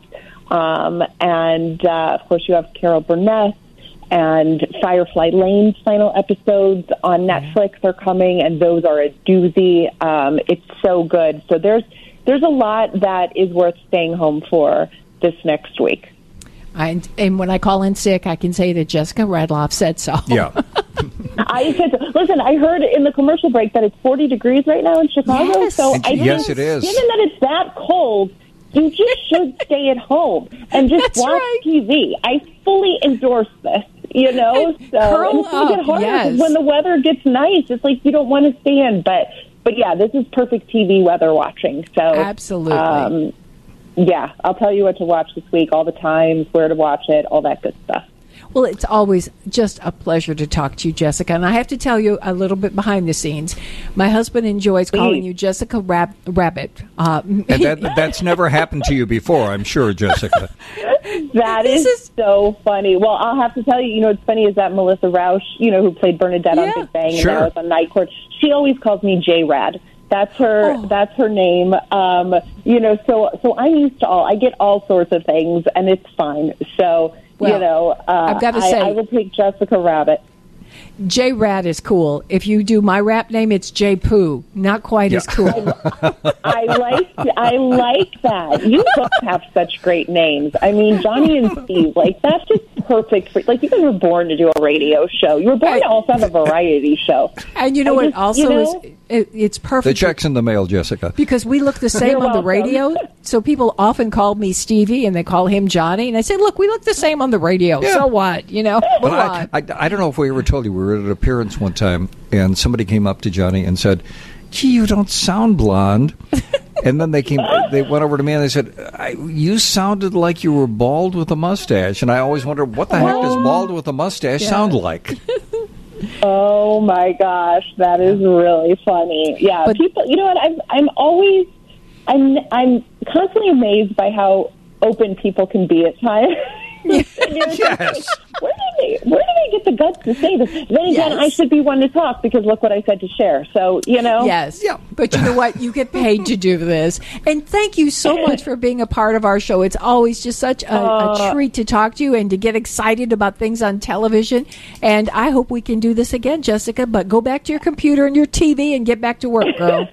Okay. Thank you so much, Johnnie and Steve, and I adore you all. And anytime I'm home on a Saturday night working, I am happy to jump on the phone and chat TV and entertainment with you all. Thank you. Take care. Thanks, Jessica. Talk to you soon. Bye-bye now. Guys. Bye. Have a good week. You too. It's always fun to talk to her. More coming up. Stay with us at WGN. So I have a question for you all. How would you feel if you sat down at your computer and you signed on to your bank account, and in your bank account, you saw $28,285.25. That you didn't know was going to be there. Right. Caleb's eyebrows shot up. Yeah, I'm like, wait a minute. Yeah. That sounds like yesterday. Well, the other day, I signed onto my personal bank account, and there was $28,285.25.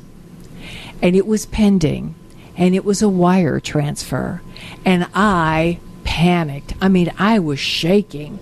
And it just so happened that back at the end of the year, I had an occasion to call my bank. And they said, if you ever have any of these questions, and it was a nothing. I just had a question about what I thought might be a fraud.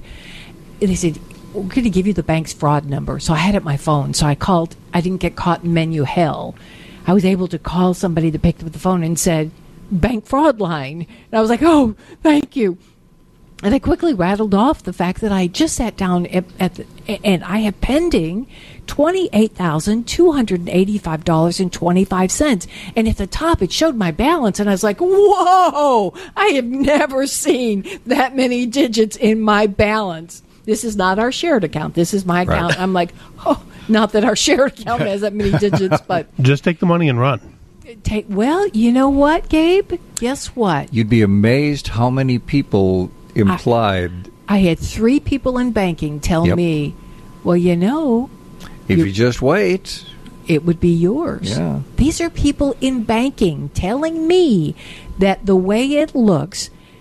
Now, again, let me back up and say my concern is I am now the victim of some kind of scam. Somebody's going to try to get me to turn over $28,000 to them that they mistakenly put in my account. Well, the young lady I talked to at the fraud line said, well, all I can tell you, it's legitimately a bank transfer. And didn't they also say there was a difference between a bank transfer, and a check. And if someone had said, "Oh, I put too much check, so send me back that money," and then blah, after you send that money back, you find out that their check was a bad check. Right. So she said, "No, this doesn't smell like a fraud at all. This actually looks like somebody made a mistake." And I'm like, "Yes, get it out of my account. I'm getting really freaked out by this." My wife would react the exact same way. Well, let me tell you. She says, "I can't help you." She says, "I have to put you in touch with the wire fraud line." So now wire fraud gets on the line, and she's saying, "Calm down, ma'am, calm down. You've done nothing wrong." And I'm saying, "I know I didn't do anything wrong. Do not look at me like that." And she says, "I'm going to have to investigate this." And I was on the line, and I mean, I'm shaking, and I'm just looking at I keep refreshing my screen because I want to see if it's going to go away, right? And it's still pending. And it was 28 minutes before I called that it had been put in my account. So after almost a half hour, she comes back to me and she says, "Well, it is legitimate. You've done nothing wrong." And she goes on to say, "You do realize that if you just waited, if you hadn't checked your account, you'd have that money in your account." And I'm like, "I know, make it go away." So she says, "It appears that there is a farming business in Wisconsin that has an account number that is 2 off of your account number, just 2. And the person who sent this wire transfer from the bank in Nevada, paying this independent farm in Wisconsin, they inputted the wrong information." Now, of course, this bank that I'm talking to, my bank, is being pretty high and mighty about it because they aren't out any money. Yeah. They didn't do anything wrong, so they're like, "Oh, well, they made they made the big boo-boo." Then we also had a friend who said, "You know, you might want to do what the banks do and just say, well, we have to hold this for 30 days to make sure everything's okay." She said, "Just relax. Nobody has your account number. I can see what happened. We're going to send it back to the bank that originated the wire transfer." I said, "Fine." Guess what happened 48 hours later? I had 2 $30 charges for sending a wire and then sending the wire back. Mm-hmm. Then I had to get into phone hell because I had to get somebody to listen to me when I'm telling them I never sent a wire. I never sent one back. And eventually I got to somebody who kindly said, after saying to me, this is person number 3, it looks like you could have kept that money. What is this world coming to? No good deed goes unpunished. I said, all I want is the $60 charges to come out of. Don't worry, ma'am. And again, I can hear the wheels in his head going round and round like, dang. Cha-ching, cha-ching, cha-ching. I don't know what upset me more after I realized that I wasn't the victim of a scam. The fact that I had not one but 3 people say to me, "You could have kept that money." And these were bankers told you that. Bankers. And it was fortunate that you were able to get to a person at our bank who knew you, who said, "Okay, let me get these charges to go away." He did not suggest that I could have kept the money either. But it was. There were so many levels of this. We'll get back to it a little bit later, but that's the whole story. And the little farm in Wisconsin hopefully got their money. Yeah, we should almost call the farm and say, "Hey." I wanted to say, could I come up and get some free veggies or something? Yeah, it's maybe a goat or something for 28. You want a goat? What can I get?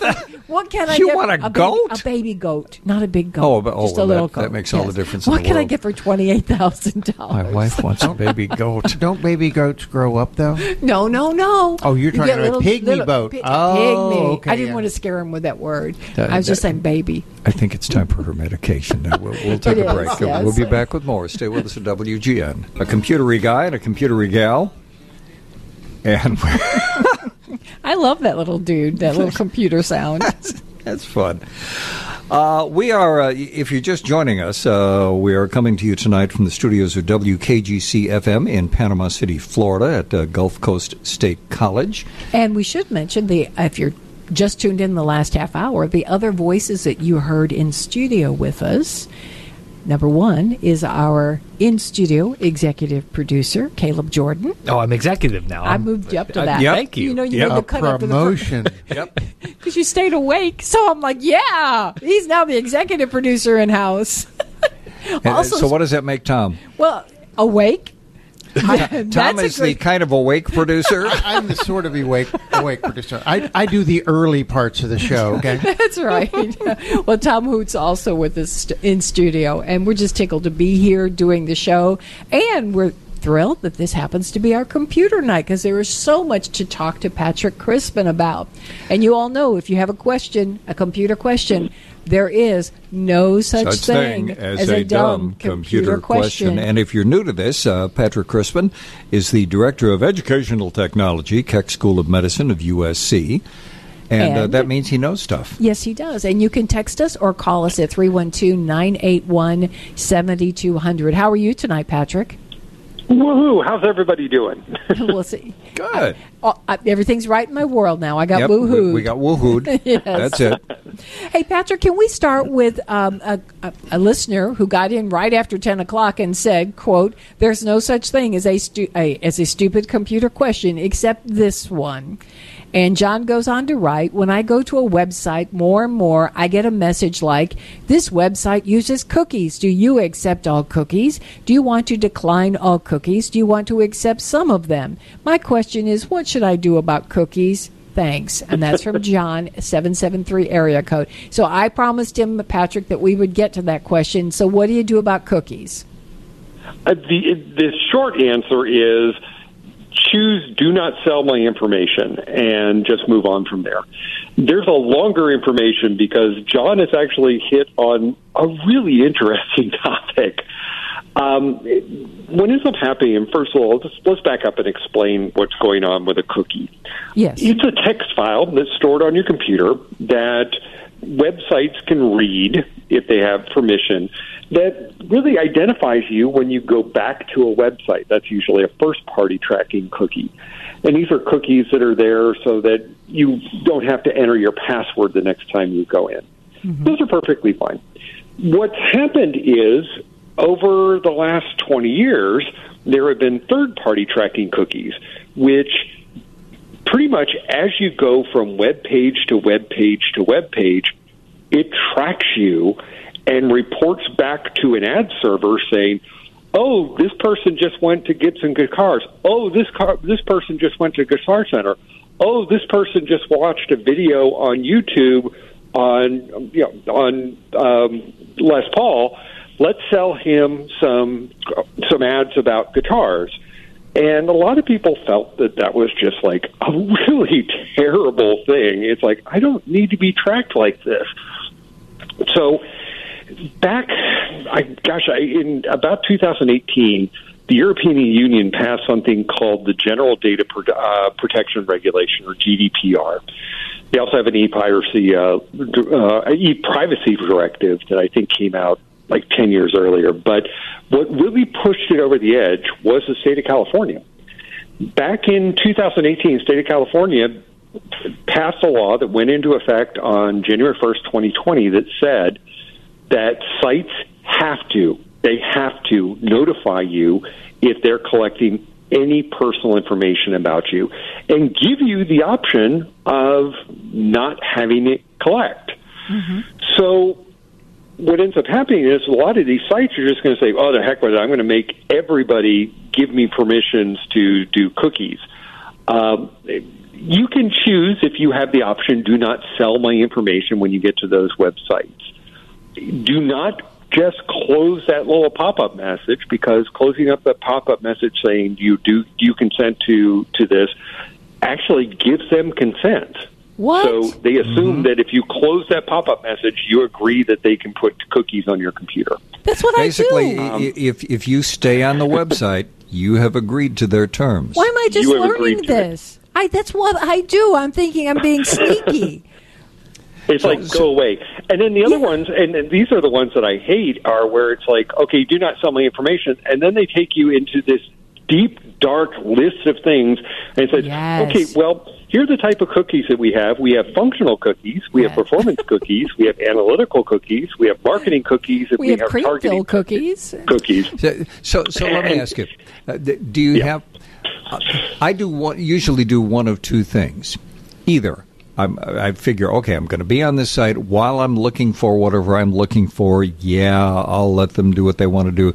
Then I do one of two things. Either I will delete the cookies with whatever program I choose to use, or use a browser like Vivaldi that when you leave that site ain't going to follow you anyplace. Safari and Firefox do the same thing. They block tracking cookies by default.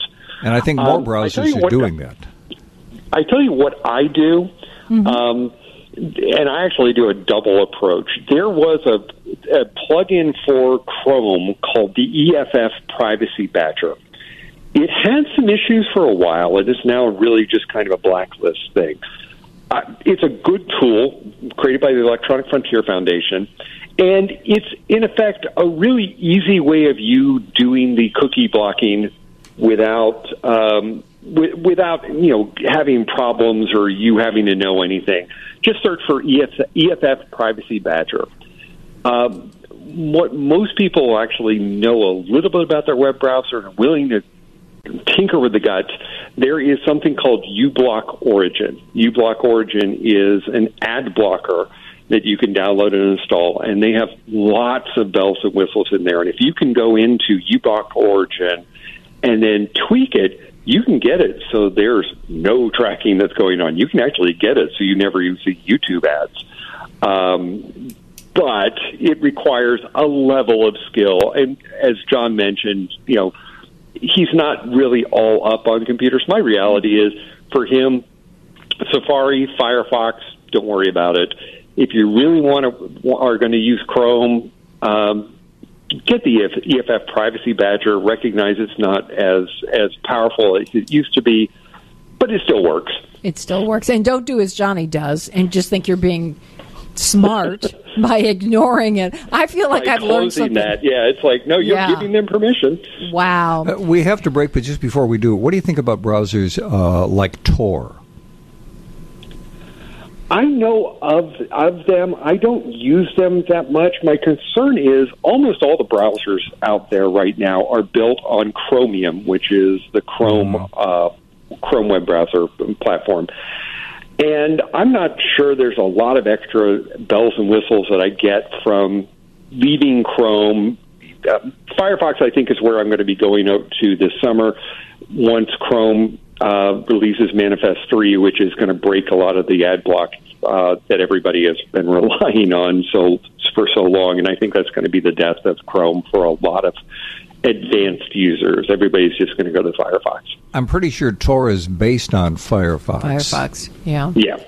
We're going to take a quick break, and while we take that break, if you want to go to Google, you can just Google Privacy Badger, B-A-D as in David, G George, E-R, and the very top one that pops up is the EFF, the Electronic Frontier Foundation Privacy Badger, B-A-D as in David, G as in George, E-R. And we'll come right back with Patrick Crispin here on WGN. We're talking computer stuff with Patrick Crispin, Director of Educational Technology, Keck School of Medicine of USC. And just before we jump back into some other things, I want to go back to what we were talking about before cookies and we broke.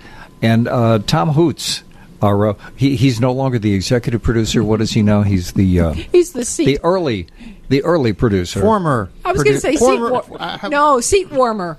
Seat warmer. Yeah, well, I'm keeping this one warm.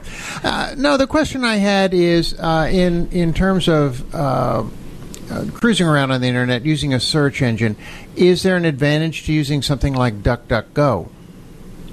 Yes, because it does. It by default says it does not track you at all.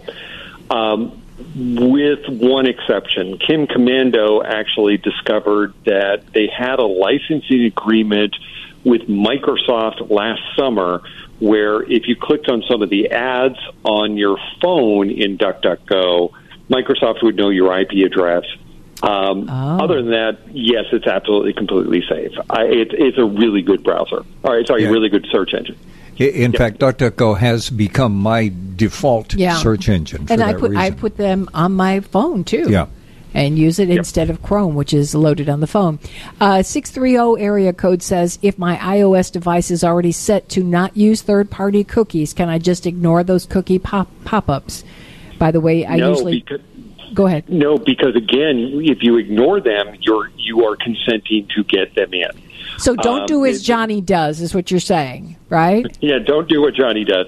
The issue is that we're kind of caught in a weird situation where your browser on your phone is very likely trying to tell all these other sites, do not track this person. But it's still kind of opt-in for those sites on whether or not they're going to agree to do that. iOS actually does have a lot of privacy built into it, but if you ever see a pop-up message saying, do you want to accept cookies or not, you've got to say, do not sell my personal information. Okay. And the 630 area code says, I usually delete my data after visiting each website. Isn't that a good thing to do? It is. Sort of. The thing is, there are still ways for them to track you.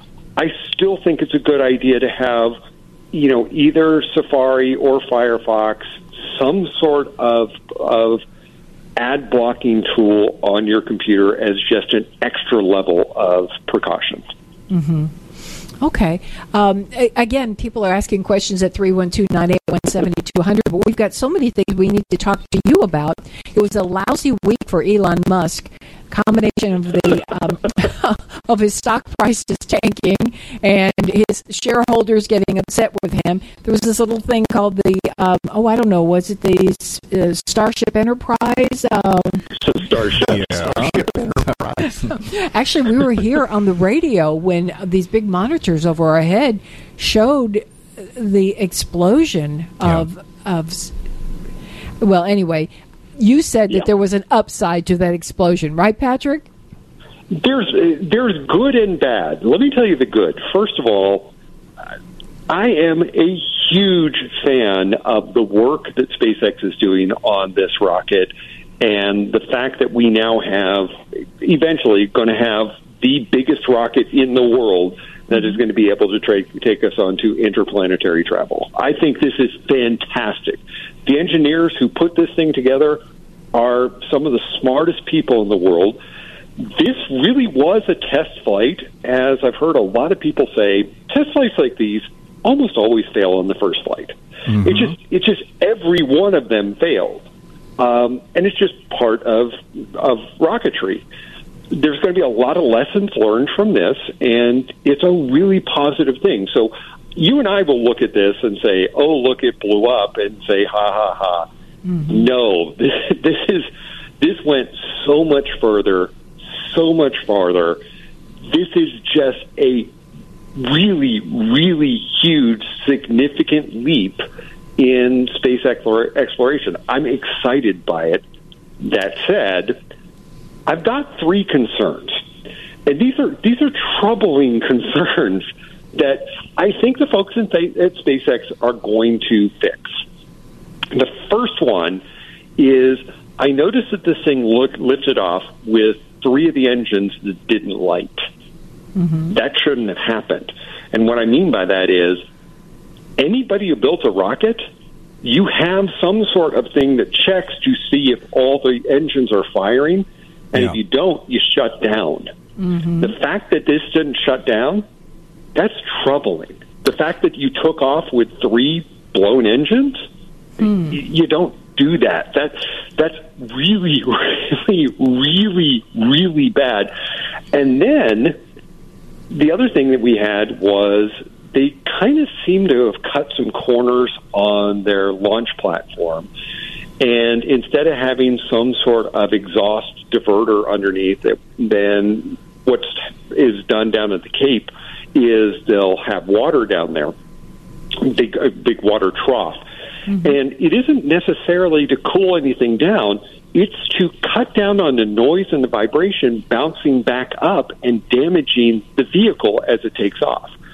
What SpaceX did down in Texas was they had a flat concrete pad underneath, and when they tested this the last time at only 50% power, it seemed to work. When they tested 100% power, it blew a 25-foot hole in the ground, and concrete went everywhere and like was blowing out windows, and it was a mess.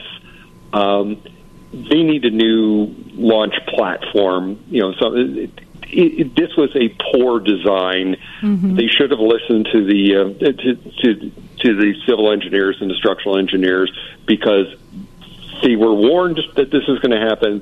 This happened. It was a bad thing. Well, the other thing is that Go ahead. that it's tumbled for like nearly 50 seconds before being blown up. That's concerning, because anytime a vehicle like that goes out of control, it should be blown up. Range safety officer blow this thing out of the sky. The fact that it had to tumble over and over and over again, that's alarming. That said, I think these are three things that SpaceX is going to fix within the next 3 to 6 months. I think you're going to see another liftoff. It's going to be great. These were three big failures on a really, really successful flight. Okay. When we come back, I want to talk about the other side of Musk's existence, but that's in a couple minutes. Twitter. Those of you who have your zits and plugs connected, you can see on your speaker the dancing icons that are going across your speaker. We were talking about computers with Patrick Crispin, a director of educational technology at the Keck School of Medicine of USC, and I wanted to come back to Mr. Musk and his endeavors with Twitter. And here's my question. Yeah, I still use Twitter. A lot of people still use Twitter. Since we're losing the blue check marks, this has caused more and more problems. For example, just over the past couple days, people were impersonating Mayor Lightfoot and other members from the city council and posting about Lakeshore Drive, DeSabo Lakeshore Drive, being closed down. It's not going to be closed down, so don't listen with half an ear. So here is my question. How do you determine what is real and what is not real on Twitter, since you've lost those blue check marks? I mean, are you just guessing? If you see something, do you just check it with other sources, or what's your best suggestion? You really have to check with other sources, and it's so unfortunate. I'm not sure what Elon's doing with Twitter right now. It just doesn't make any sense. I'm not sure he has a vision of what he wants Twitter to be. He wants it to be the everything app for everybody, and what that means is you're going to go there and you're going to spend all of your time on the Twitter app. It's going to be a payment system. It's going to be social media. It's going to be long-form text and things like that. And I think he had to go and kind of blow up the old Twitter to get to that. I think he's ended up hurting a lot of people's trust in the platform, and I'm not sure how he becomes the financial platform that he wants it to be if nobody trusts it. And that's the problem right now. Is you used to be able to get a blue check mark, you had to be somebody who was a significant person and actually have to prove that you were the person that you said that you were. Mm-hmm. In return for you getting the little blue check mark, it told everybody who was interacting with you that, hey, I really was talking with Mike Royko, or I really was talking with Steve King, or I really was talking with Orion Samuelson, and these are the real people. And you could tell that it was that person, and it gave the opportunity for those people to then go onto Twitter and interact with people and sort of promote things and say, hey, I've got a show coming up tonight, listen in, or hey, I've got this issue I want you to know about. And it gave everybody in the laity the opportunity to kind of say, hey, I get to send a message back to this person and say, hey, have you thought about this? And it was a wonderful communication tool. What's happened is now anybody who's willing to pay Elon $8 can now have a blue check mark. And because of that, you really don't have to verify that you are who you are. You just have to verify, one, that you have $8, and two, that you have a telephone number.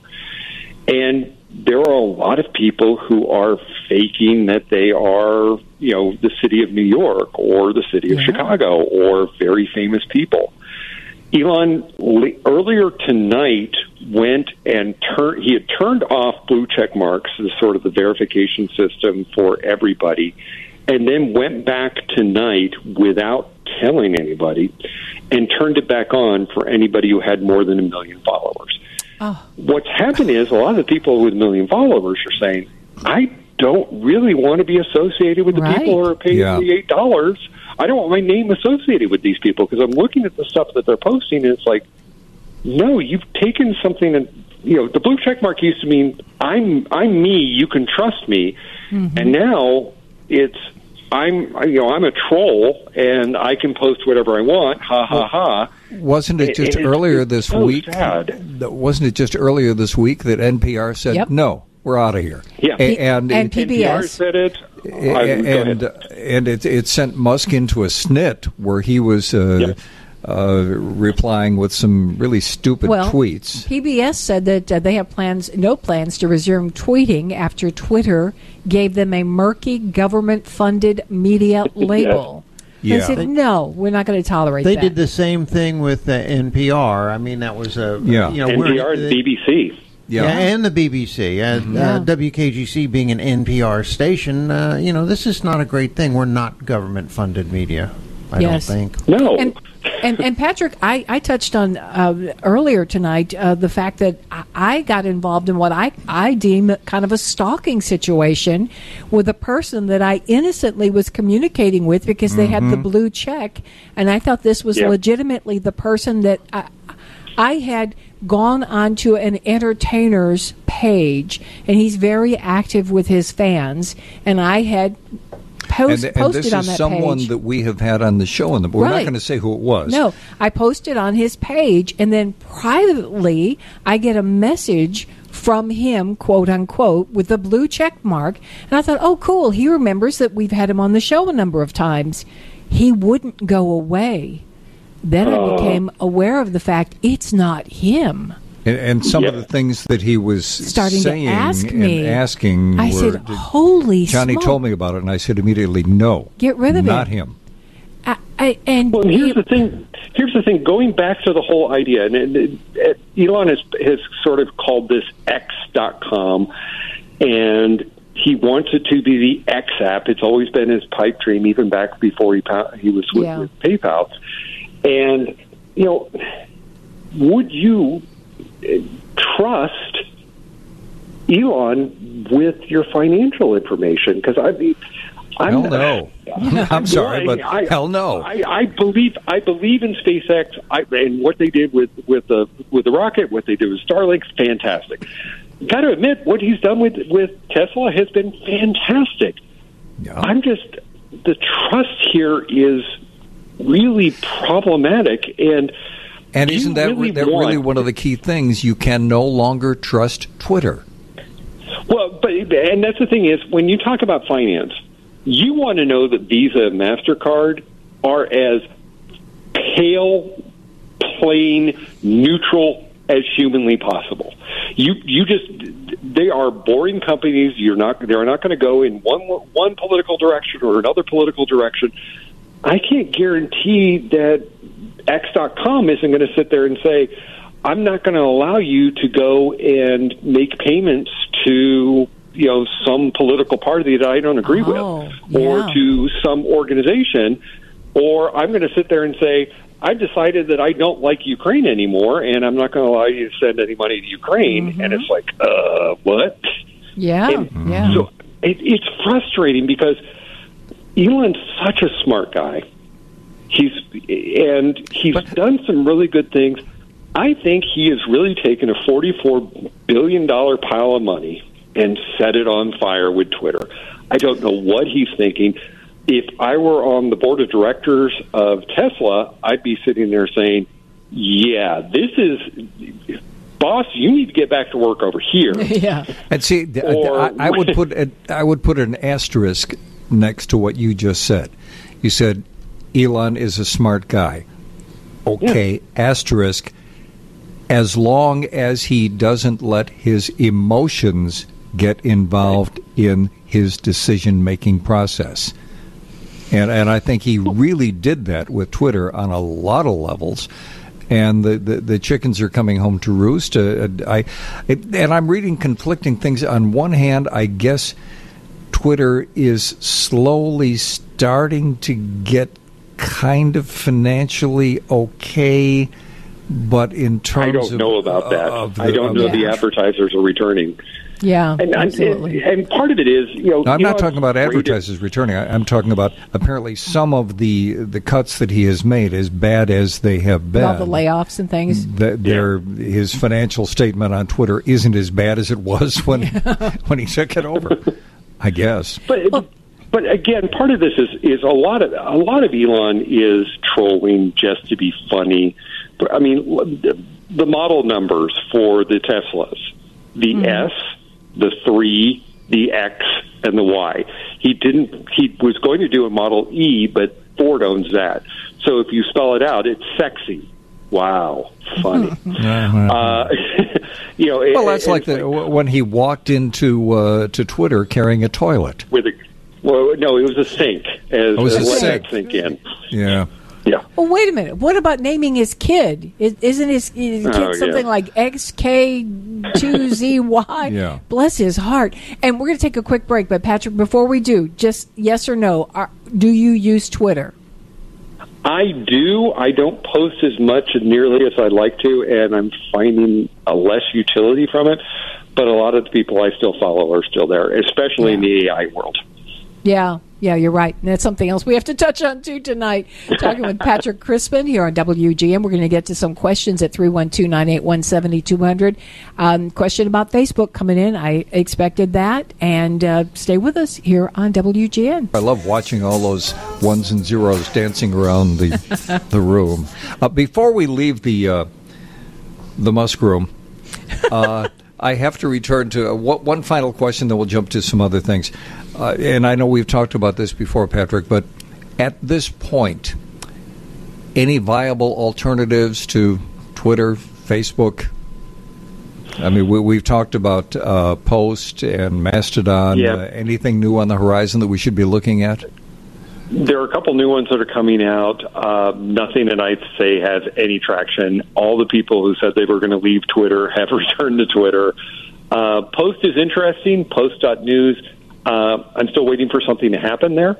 Yeah. It's intriguing. Mastodon is just a little too wonky for a lot of people. Twitter was a great platform. There are some new Twitter clones that are coming up, but again, it's going to require a lot of people who were part of the Twitter community, and that's what made Twitter great, were the people. It's going to take a lot of those people leaving en masse and going someplace else for how about the wait list for Twitter to be viable. Yeah. There's a wait list? Yeah, there's a wait. Yeah, you sign up to be on the wait list for Twitter, too. Okay. Am I right about this, Patrick? It's some of the people who used to be involved with Twitter, and or is it not? No, it's just called T2, I think. T2, and it's some of the old Twitter people have set it up, and it's the idea of we're going to go back to Twitter like 5-6 years ago and just do what we used to do.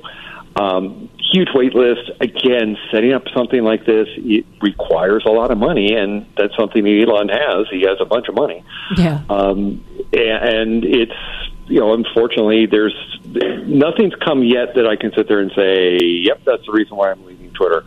Because, again, a lot of the people in the AI world that I follow are on Twitter, and it's probably the best place right now for me to find that information. Yeah. Can I take you to Facebook for a moment? Because we got a good question about Facebook. And I just wonder if you have any take on what's been going on Facebook. Because I have had so many friends in the past 2 weeks say, my account is frozen. Yep. Or I'm in jail. I didn't do anything wrong. What's going on? I mean, they're not using any of the words or no images that would red flag them. Are you getting any sense that there's something that's going on there that we're better buckle up for? Nothing at scale yet, but realistically, my recommendation to everybody is if you have a Facebook account, turn on two-factor authentication. There have been some people who have been taking over other people's Facebook accounts and then posting things that end up getting them into trouble. It's really frustrating. That's how it happens, I bet. Yeah. Yep. And take a moment and talk about what two-factor authentication is, because a lot of people may not know it by that term, but maybe they know when they sign onto their bank account, they are asked a question or they're sent a code. That's, in fact, two-factor authentication, right? Yeah, the two-factor authentication for most of these sites is it's going to send you a text message to your cell phone, completely off the record. That's about as secure as as a tissue paper wall, but it's better than nothing. A better way to do it is to use something like Google Authenticator, which is something that can't be spoofed that we know of. But what you do is you just basically on any of the websites that have data that you really want to protect. You're going to go into the settings, go into the privacy and security settings, and you're going to turn on two-factor or multi-factor authentication. And what it'll do is it'll say, hey, can you give me your cell phone number? You can trust it when you do this. And it will send you a text message with a 6-digit code, and you'll enter that 6-digit code to prove that you have the phone that you say that you have. Mm-hmm. And then from now on, anytime somebody tries to log in, even if they have your password, they're still not going to be able to get in without that second factor, which is going to be a text message that's going to come to your mobile phone that has a new 6-digit number that you will then have to enter within the next X number of seconds. And is it a little bit of a pain? Yeah, but does it make a huge difference? Yeah. Huge difference. It is essential on anything that has anything. You need to set it up on anything that has photos of you, anything that has your social media, because you just don't want to lose access to that information because that's your life online nowadays. Right. Okay, so Laura sends us a text, and she said that for some reason her Facebook page was frozen. So she didn't do anything wrong, so she just opened another Facebook account. Then she got a message that her original Facebook account was no longer in jail. It was unfrozen. So now she has 2 Facebook accounts. And so she's confused because she's got friends on both sides and she doesn't want to lose all the good stuff that was on the original account. Is there anything that we could recommend that she do to combine them, to get rid of one of them? The answer is, Laura, you done goofed. I'm sorry to tell you this. Facebook's community standards doesn't allow you to have 2 personal pages, and because of that, they don't have any mechanism to merge accounts. What you're going to need to do is on this new site that you have, the new account, you want to go and just download all of the friends, maybe download all the data in your timeline and everything, and then delete that account, go back to your old account, and manually add your users, and some of the posts that you post are going to be gone. There just is no way in Facebook to merge accounts. It's not possible. On that note, we're going to have to hit the pause button. Can you hang with us for a few minutes after the news? We've got to come back and talk for just a few minutes about this lawsuit, because we all need to get our money about the Facebook lawsuit. Okay. Yes. So stay with us here on WGN. We are talking to one of our original, if not our original, cyber guys from Website Wednesday Night. Mm-hmm. If you listened to us when we were Steve and Johnnie 1.0, on one of those 6,000-plus shows, you know the name Patrick Crispin. Why, in fact, you all grew up with Patrick.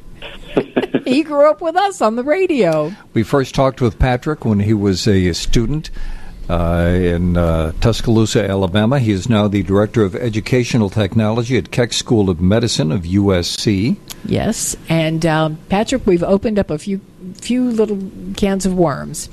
If we can, just go back to two-step authentication.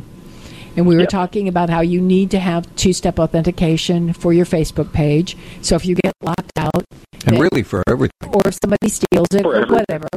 A listener from a 414 area code says, I don't want them to have my phone number. Years ago, when you had to give it for Messenger, I did, and I used it once. A few years later, I downloaded my Facebook information, and what showed up for my phone was an itemized phone record of all incoming and outgoing numbers. Time made, and the length of those phone calls. I know my number is somewhere in their system, but that is not the one listed to contact me. I now sign in with a dummy address and addresses for them to contact me that are not used either. I'm not tagged, and my pictures are of places, not of humans. Well, that's good for you, but I can't just take pictures of places and food. I got to put some people in my pictures, and that's the way it's always going to be. But what about using a dummy? I mean, if you use a dummy number, then they can't get that authentication that they need before they can let you back on. What you can do, though, is there's an app that you can put on your mobile device called Google Authenticator. And Google Authenticator is basically something that every 30 seconds will generate a new number for you. And you can actually use Google Authenticator with Facebook. It absolutely works. It's fantastic. And that's actually what I do. I've tried to go through almost all the websites that I sign up to that have two-factor authentication and turn off the telephone. I just don't want the telephone coming to me. I'm going to use Google Authenticator if I can. Okay. Oh, that's a good point. So for our listener, I was totally freaked out when he said that a whole call list came up with length of phone calls and stuff. And I was like, I've never heard that before. That seems like some other wrinkle in time, or I don't even know how that would happen. I've not heard that either, but I mean, it's possible. Yeah.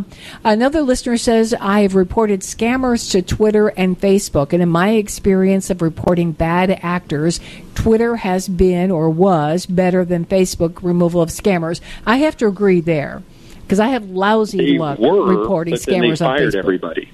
Yeah, that's exactly. True. Yeah.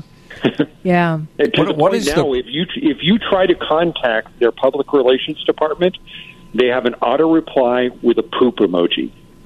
What? That's Twitter's public relations is an auto reply with a poop emoji.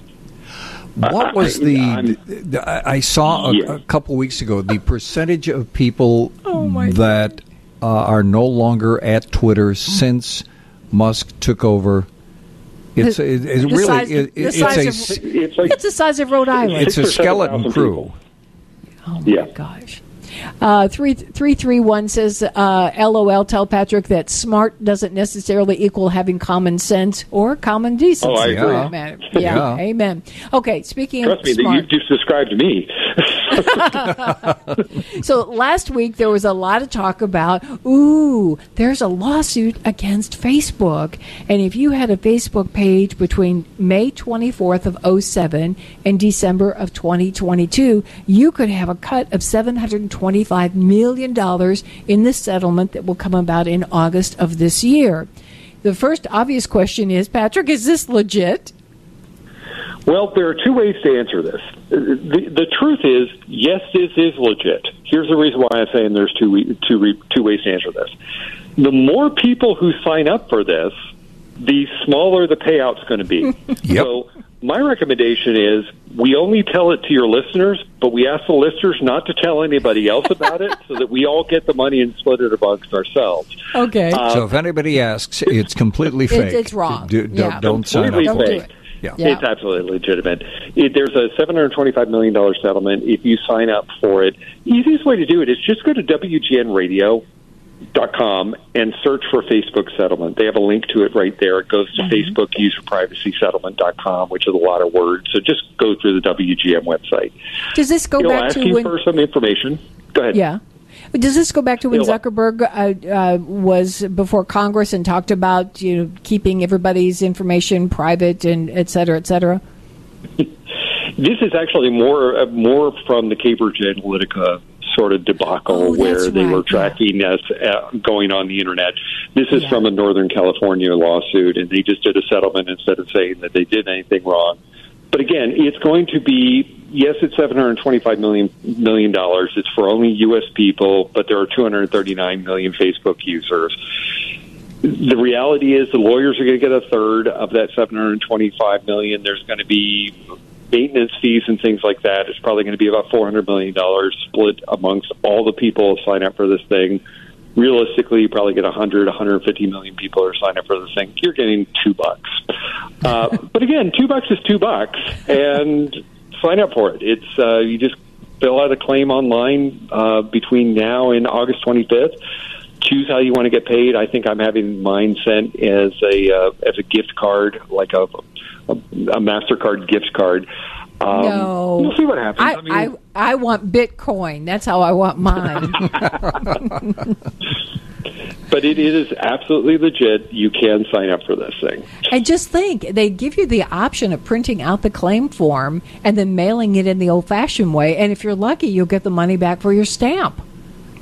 Right? Because what? The stamps are now like 60 cents? So, yeah, if you're lucky. Yeah, it's real. You're going to get a couple bucks. It's not going to be a huge amount of money. You're not going to retire, but hey, free money. But you know what? We can laugh about that, but in the state of Illinois, there was a settlement, and honestly, as it was circulating, a lot of us, myself included, thought it was some kind of a joke. Yep. And until friends of ours started posting pictures of their $329 facial recognition check. And there was a lawsuit if your pictures were out there. That was totally legit. It was legit, and $329 is that'll buy a few stamps for sure. You're not going to get that from Facebook.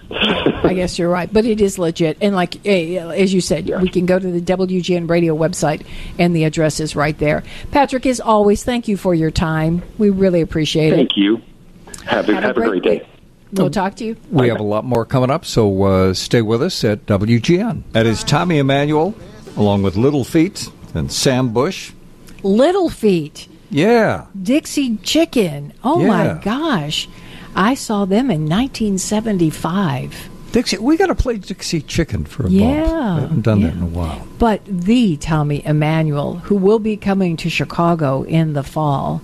He will be joining us next week. In fact, the Blatant Plug Light has just gone on, and we should mention that next week, yes, we're still going to be in Panama City Beach, and we're going to be joined by Tommy Emmanuel. We'll talk cars with Tom Appel, the publisher of Consumer Guide Automotive. Michael Lister, one of our favorite authors from the Panama City Beach area, will be joining us. Don Perlman, a name you know from news in Chicago, but he has got a whole new life as a numismatist. Yes, he's a very respected numismatist. And we're going to talk about coins and coin collecting and sunken treasure and this little auction that he was involved in. In fact, one of you guys in the studio may recall there was a pawn shop in downtown Panama City. Oh, yeah. And they had a coin that was auctioned off, and it was like the most expensive auction ever for a single coin. And it was right here. About, I want to say about 10 years ago. Yeah. It was in Panama City. It was one of the places that was really hurt by Hurricane Michael. It wasn't Dan's pawn shop. No, not Dan's pawn. This was on on 15th, I think. And people would actually come here like a tourist attraction just to see this coin that was ultimately auctioned off at a price that had never, ever been seen before. Something like Panama City coin or something like that. Well, we'll get him to tell us the whole story because he was involved in that whole story, too. I think he may have even come to Panama City for authentication of that coin. That always blew my mind that it was right here. Anyway, we're going to talk about coin collecting. In fact, over the next few months, we're going to be doing a series of collecting or collectible shows. Mm-hmm. We're going to be talking about sports card collectibles or all sports collectibles in general, guitar collecting. We're going to try and get in touch with our friend Wayne Chancic and we'll talk about records and one-hit wonders. Right. So, Wayne, if you're out there, we keep leaving you messages. Serious. Wayne Chancic, author of the Billboard Book of One-Hit Wonders. We have called him umpteen times. Yes. We will, once every 6 months, out of the blue, we get a phone call from Wayne saying, "Hi, guys. Where are you? Where are you?" And and we call him back, and we never know. Yeah, and Wayne actually holds the record. Patrick is right behind Wayne, but Wayne is the longest-running regular guest. He was on our show for 20 years, once a month, and he missed 2 times in 20 years. And we wrote the foreword for Wayne's book, the Billboard Book of One-Hit Wonders. The first time we met Wayne Jancic, I will never forget. We'd read his book. Yep. Then we went over to his house. If you can imagine, and I am not exaggerating. A 2-story house. 2-story house. You walk into the house. He carefully opens the door, and you walk through the rows of records that are stacked throughout the house. But now, no, remember, his wife said there could not be a piece of vinyl on the first floor. If there was a piece of vinyl on the first... Well, when we first met him, he still hadn't taken all the vinyl up, but then he was taking... It would go to the garbage if it stayed. And that's how he discovered that the house needed work, because there was so much vinyl on the second floor that it was causing problems with the structure of the house. So and the floor was sagging. It was. So he moved his cars out of his garage to put some of the vinyl in his garage. I mean, he had, I forget how many hundreds of thousands of records he knew. It was something like 250,000 pieces of vinyl. And he was still going and picking up people's collections, because at that time people were just saying, well, I don't have any use for that. Probably not the case today. But I can recall the freaky thing was when we walked into the apartment on the second floor and you walked into the kitchen, and where there was a refrigerator, there was vinyl on the refrigerator. Literally. And it was on the stove and on the table and in the pantry. And remember, a local TV show, Wild Chicago, came Wild out, Chicago, they came and the out. cameraman hurt himself trying to walk through the apartment because it was so tight with little paths through all the vinyl. Bless his heart, he knew everything that was in there. Wayne, if you're out there, we're trying to contact you, man. We love you. We miss you. You were a regular part of our show for 20 years. And I think and it was through Wayne Jancic. I will never forget this. Through Wayne Jancic, because we always tried to get one-hit wonders on. That's how we first met Screamin' Jay Hawkins. That's right. Yes. Which turned out to be a great, fun relationship. Screamin' Jay Hawkins was a wonderful person. And so often when I'm watching the music shows like The Voice or American Idol, and somebody comes out there and says, I'm going to do the Annie Lennox version of I Put a Spell on You, or some other version, and I'm screaming at the TV, no, that's Screamin' Jay's song. But it's just nice that it still lives on, that there's a whole new audience that loves that song, I Put a Spell on You. And it was, I will never forget, we finally got to meet, after talking with him on the air for years, we finally got to meet Screamin' Jay Hawkins in person, because he was living in France. But we had talked to him so many times that the producers of the Chicago Blues Fest wanted to have him over to headline the 13th Chicago Blues Fest. We had his contact information. We put everybody in touch with everybody.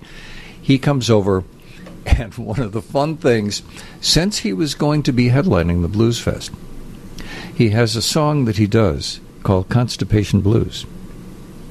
We had to take Screamin' Jay Hawkins to a store to buy a toilet. And he loved the fact that the city of Chicago had to pay for the stage toilet. and send a crew out to pick it up and put it on the stage. Absolutely. He was such a sweet guy. Gosh. Speaking of music, in this hour next week, we'll be talking with Lisa McClowery. Yes. She's going to join us to tell us all about a concert that is coming up that you guys can catch. Because if you follow Lisa, you know she's been in Australia. She's been really everywhere but Chicago. But she's going to be doing a show at the Genesee Theater the following Friday, but she'll tell us all about it next week when she's on the program. And speaking of music. Yes. Okay. We're going to break. Coming out of the break after the news, we do a little bumps. We're going to bump back with a group that you will meet in this studio a few weeks from now. This is a local group. They're called Jack and Gin, and I'm just forewarning you because it's some extraordinary music, some extraordinary talent on here, and it's perfect for this hour of the night too. And we'll introduce you to them in a couple weeks. Ooh. I know that may not be everybody's cup of tea, but I love that. Too. That is Death Roll. It's by Jack and Gin. Jack and Gin are from the Panama City area, and we're going to have them in the studio with us live in a couple weeks. They are just extraordinary talents. I got to find out the story behind the song Death Roll. Also, the story behind their name, because she's actually Sandy and he's actually Eli. So I'm thinking something happened in a bar and somebody ordered a little Jack with some gin. I think it's a great name. And they said, Jack because it's spelled Jack and G-I-N. G-I-N, like gin and tonic, yeah. And I first discovered Sandy, it was after Hurricane Michael. And Johnnie and I were still in Chicago. We were very concerned about her dad, who was down here with Hurricane Michael at that time. And we were paying a lot of attention to a lot of the posts on Facebook and some of the other places from this area. And I came across this wonderful text, or it was a post that Sandy did about the aftermath of Hurricane Michael. And we became Facebook friends as a result of that. I didn't know at that time that she was also involved with music. And come to find out all these years later, wow, is she a talent. And Jack and Jen will be in studio, right here in this studio with us on May 6th, technically May 7th, because it's going to be in the midnight hour. And we're going to get their whole story, and they're going to come in here and perform with us, and it's going to be fun. And we should mention, too, that this studio, we're taking you on the road for a couple of weeks, for those of you that are just joining us. Yes, we're still live, but we are broadcasting from the studios of WKGC-FM in Panama City, Florida, for the next couple of weeks. We're at Gulf Coast State College in Panama City. And thanks to Caleb Jordan and Tom Hoots and several of the people here at the Gulf Coast State College. You said we're still live, not alive, right? Right. Because I looked at Tom. Alive is a totally different word.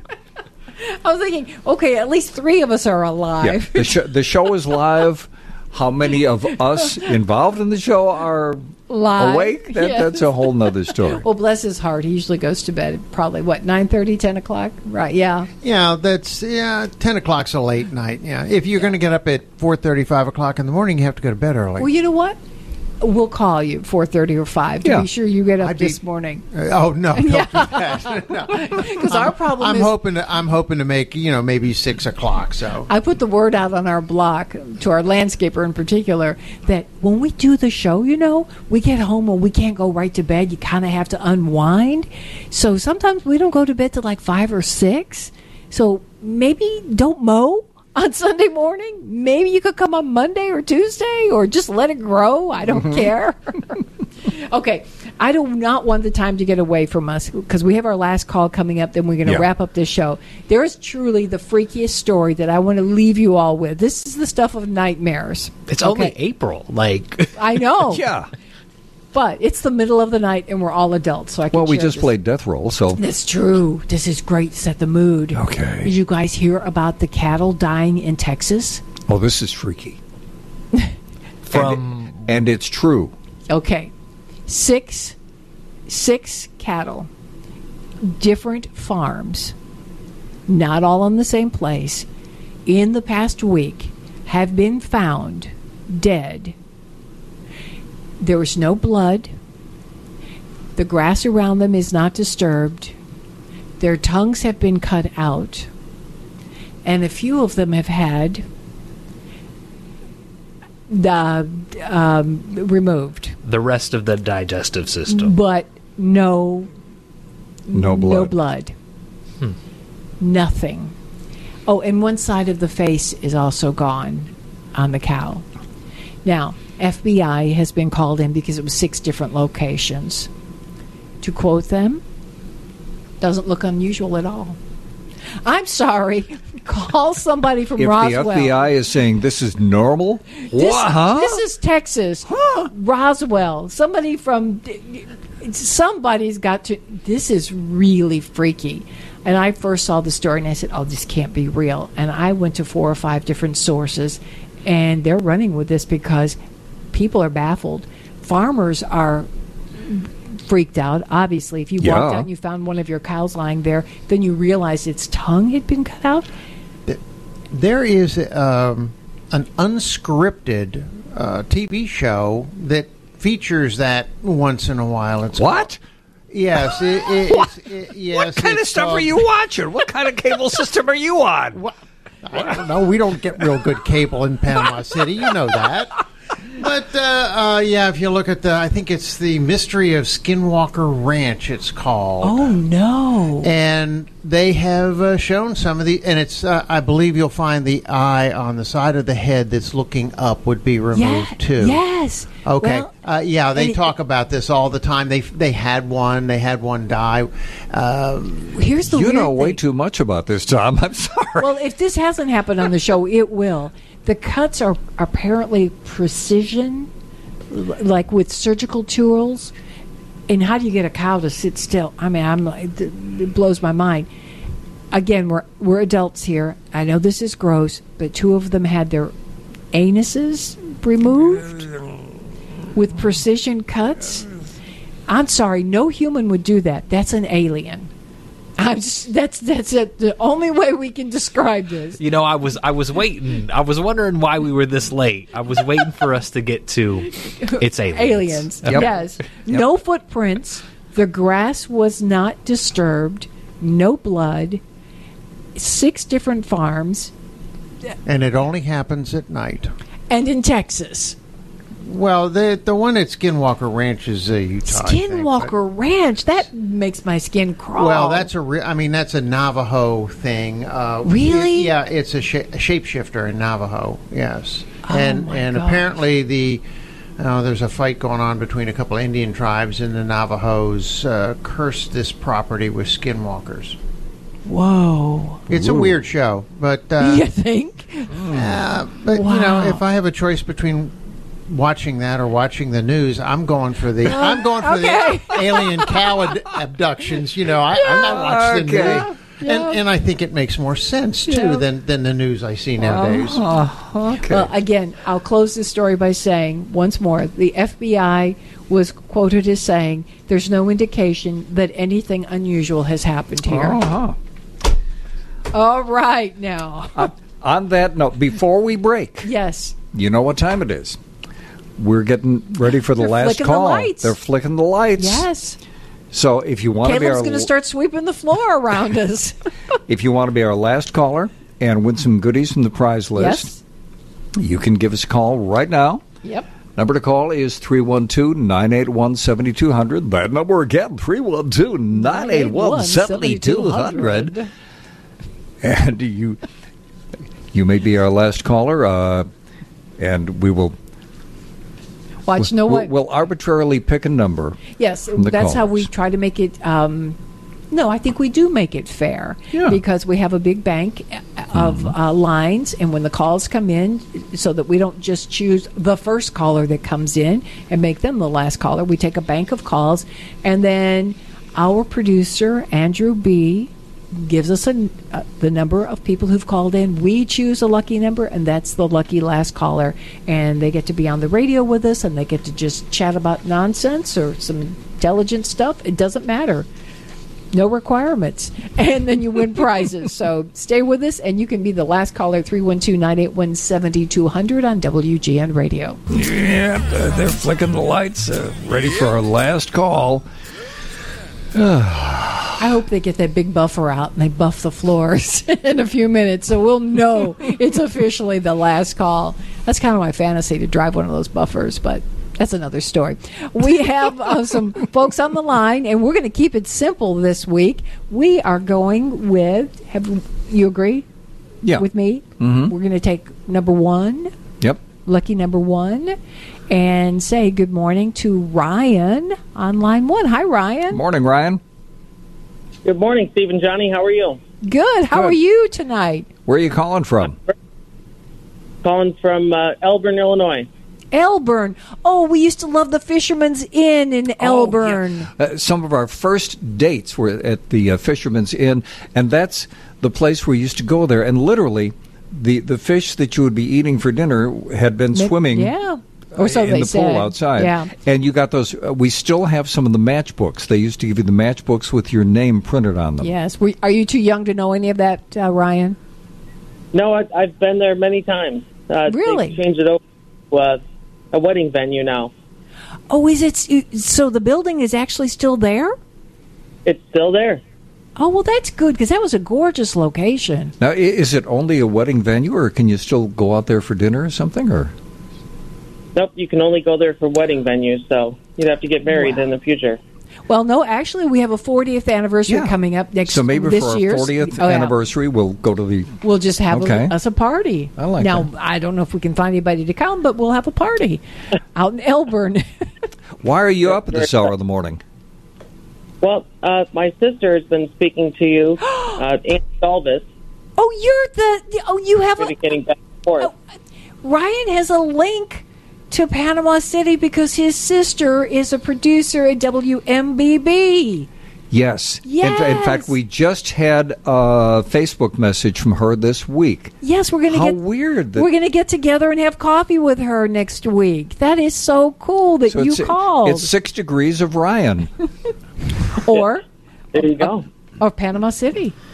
Because I remember the night we were on the air, and I think we were back in Chicago, right, Ryan? And you sent the text.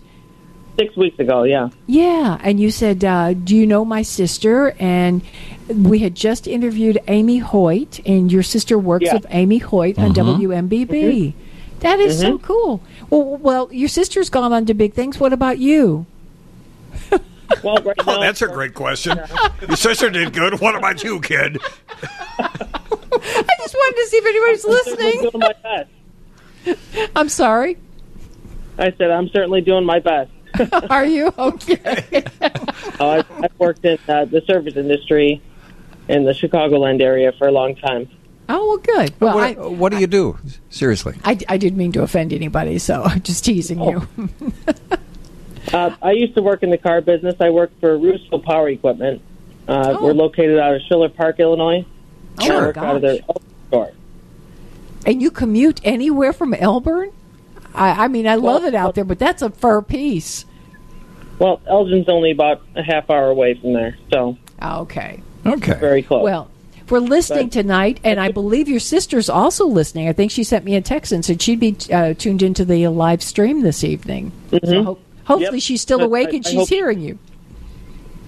So, really quick, I just wanted to say, the first time I heard your show was when I was coming back up from visiting her about a year and a half ago, when you were doing the radio drive-by with Lisa Dent, right when she was first starting.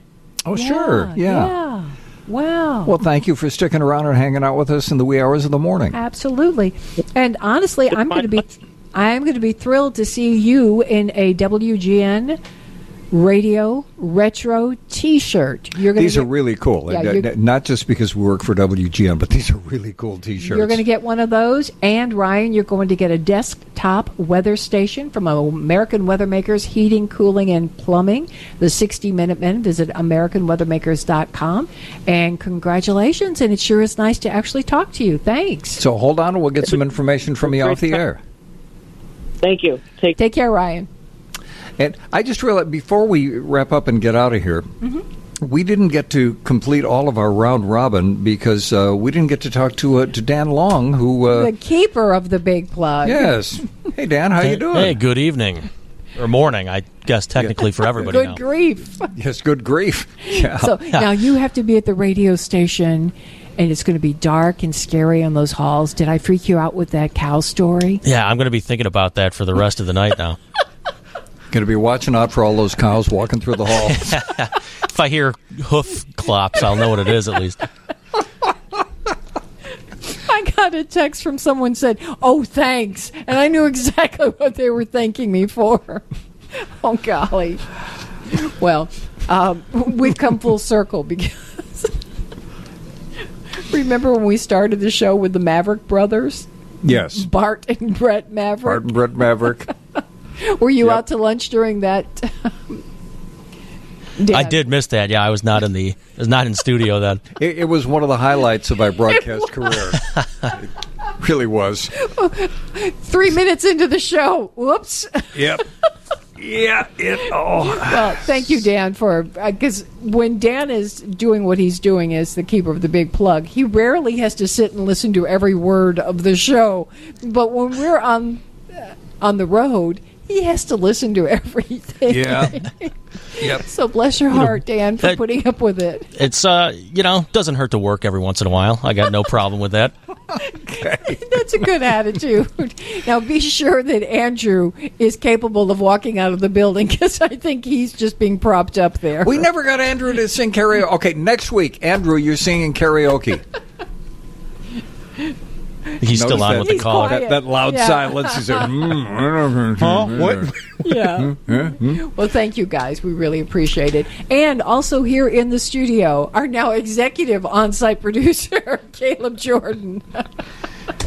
You stick around, you'll be the president of the company. I'm just waiting. Okay. Come back next week. And maybe we can make that happen. Grand Poobah on location. Good. And Tom, stay awake on your drive home. I will do that. Okay. And all of you guys, thank you very much for hanging out with us. We're going to be doing this again next week. Whether you like it or not, we're going to be here. Thank you so much for sticking around with us. We really appreciate it. And follow us on Facebook at The Steve and Johnnie Show. And like us, and you can sign up for our blog, and we're not going to spam you. We're not going to sell your information. You don't have to worry about any of that nonsense. Well, you might worry about it, but you don't need to. Okay, I think we're out of words. Yeah, we are. Good night. Good night.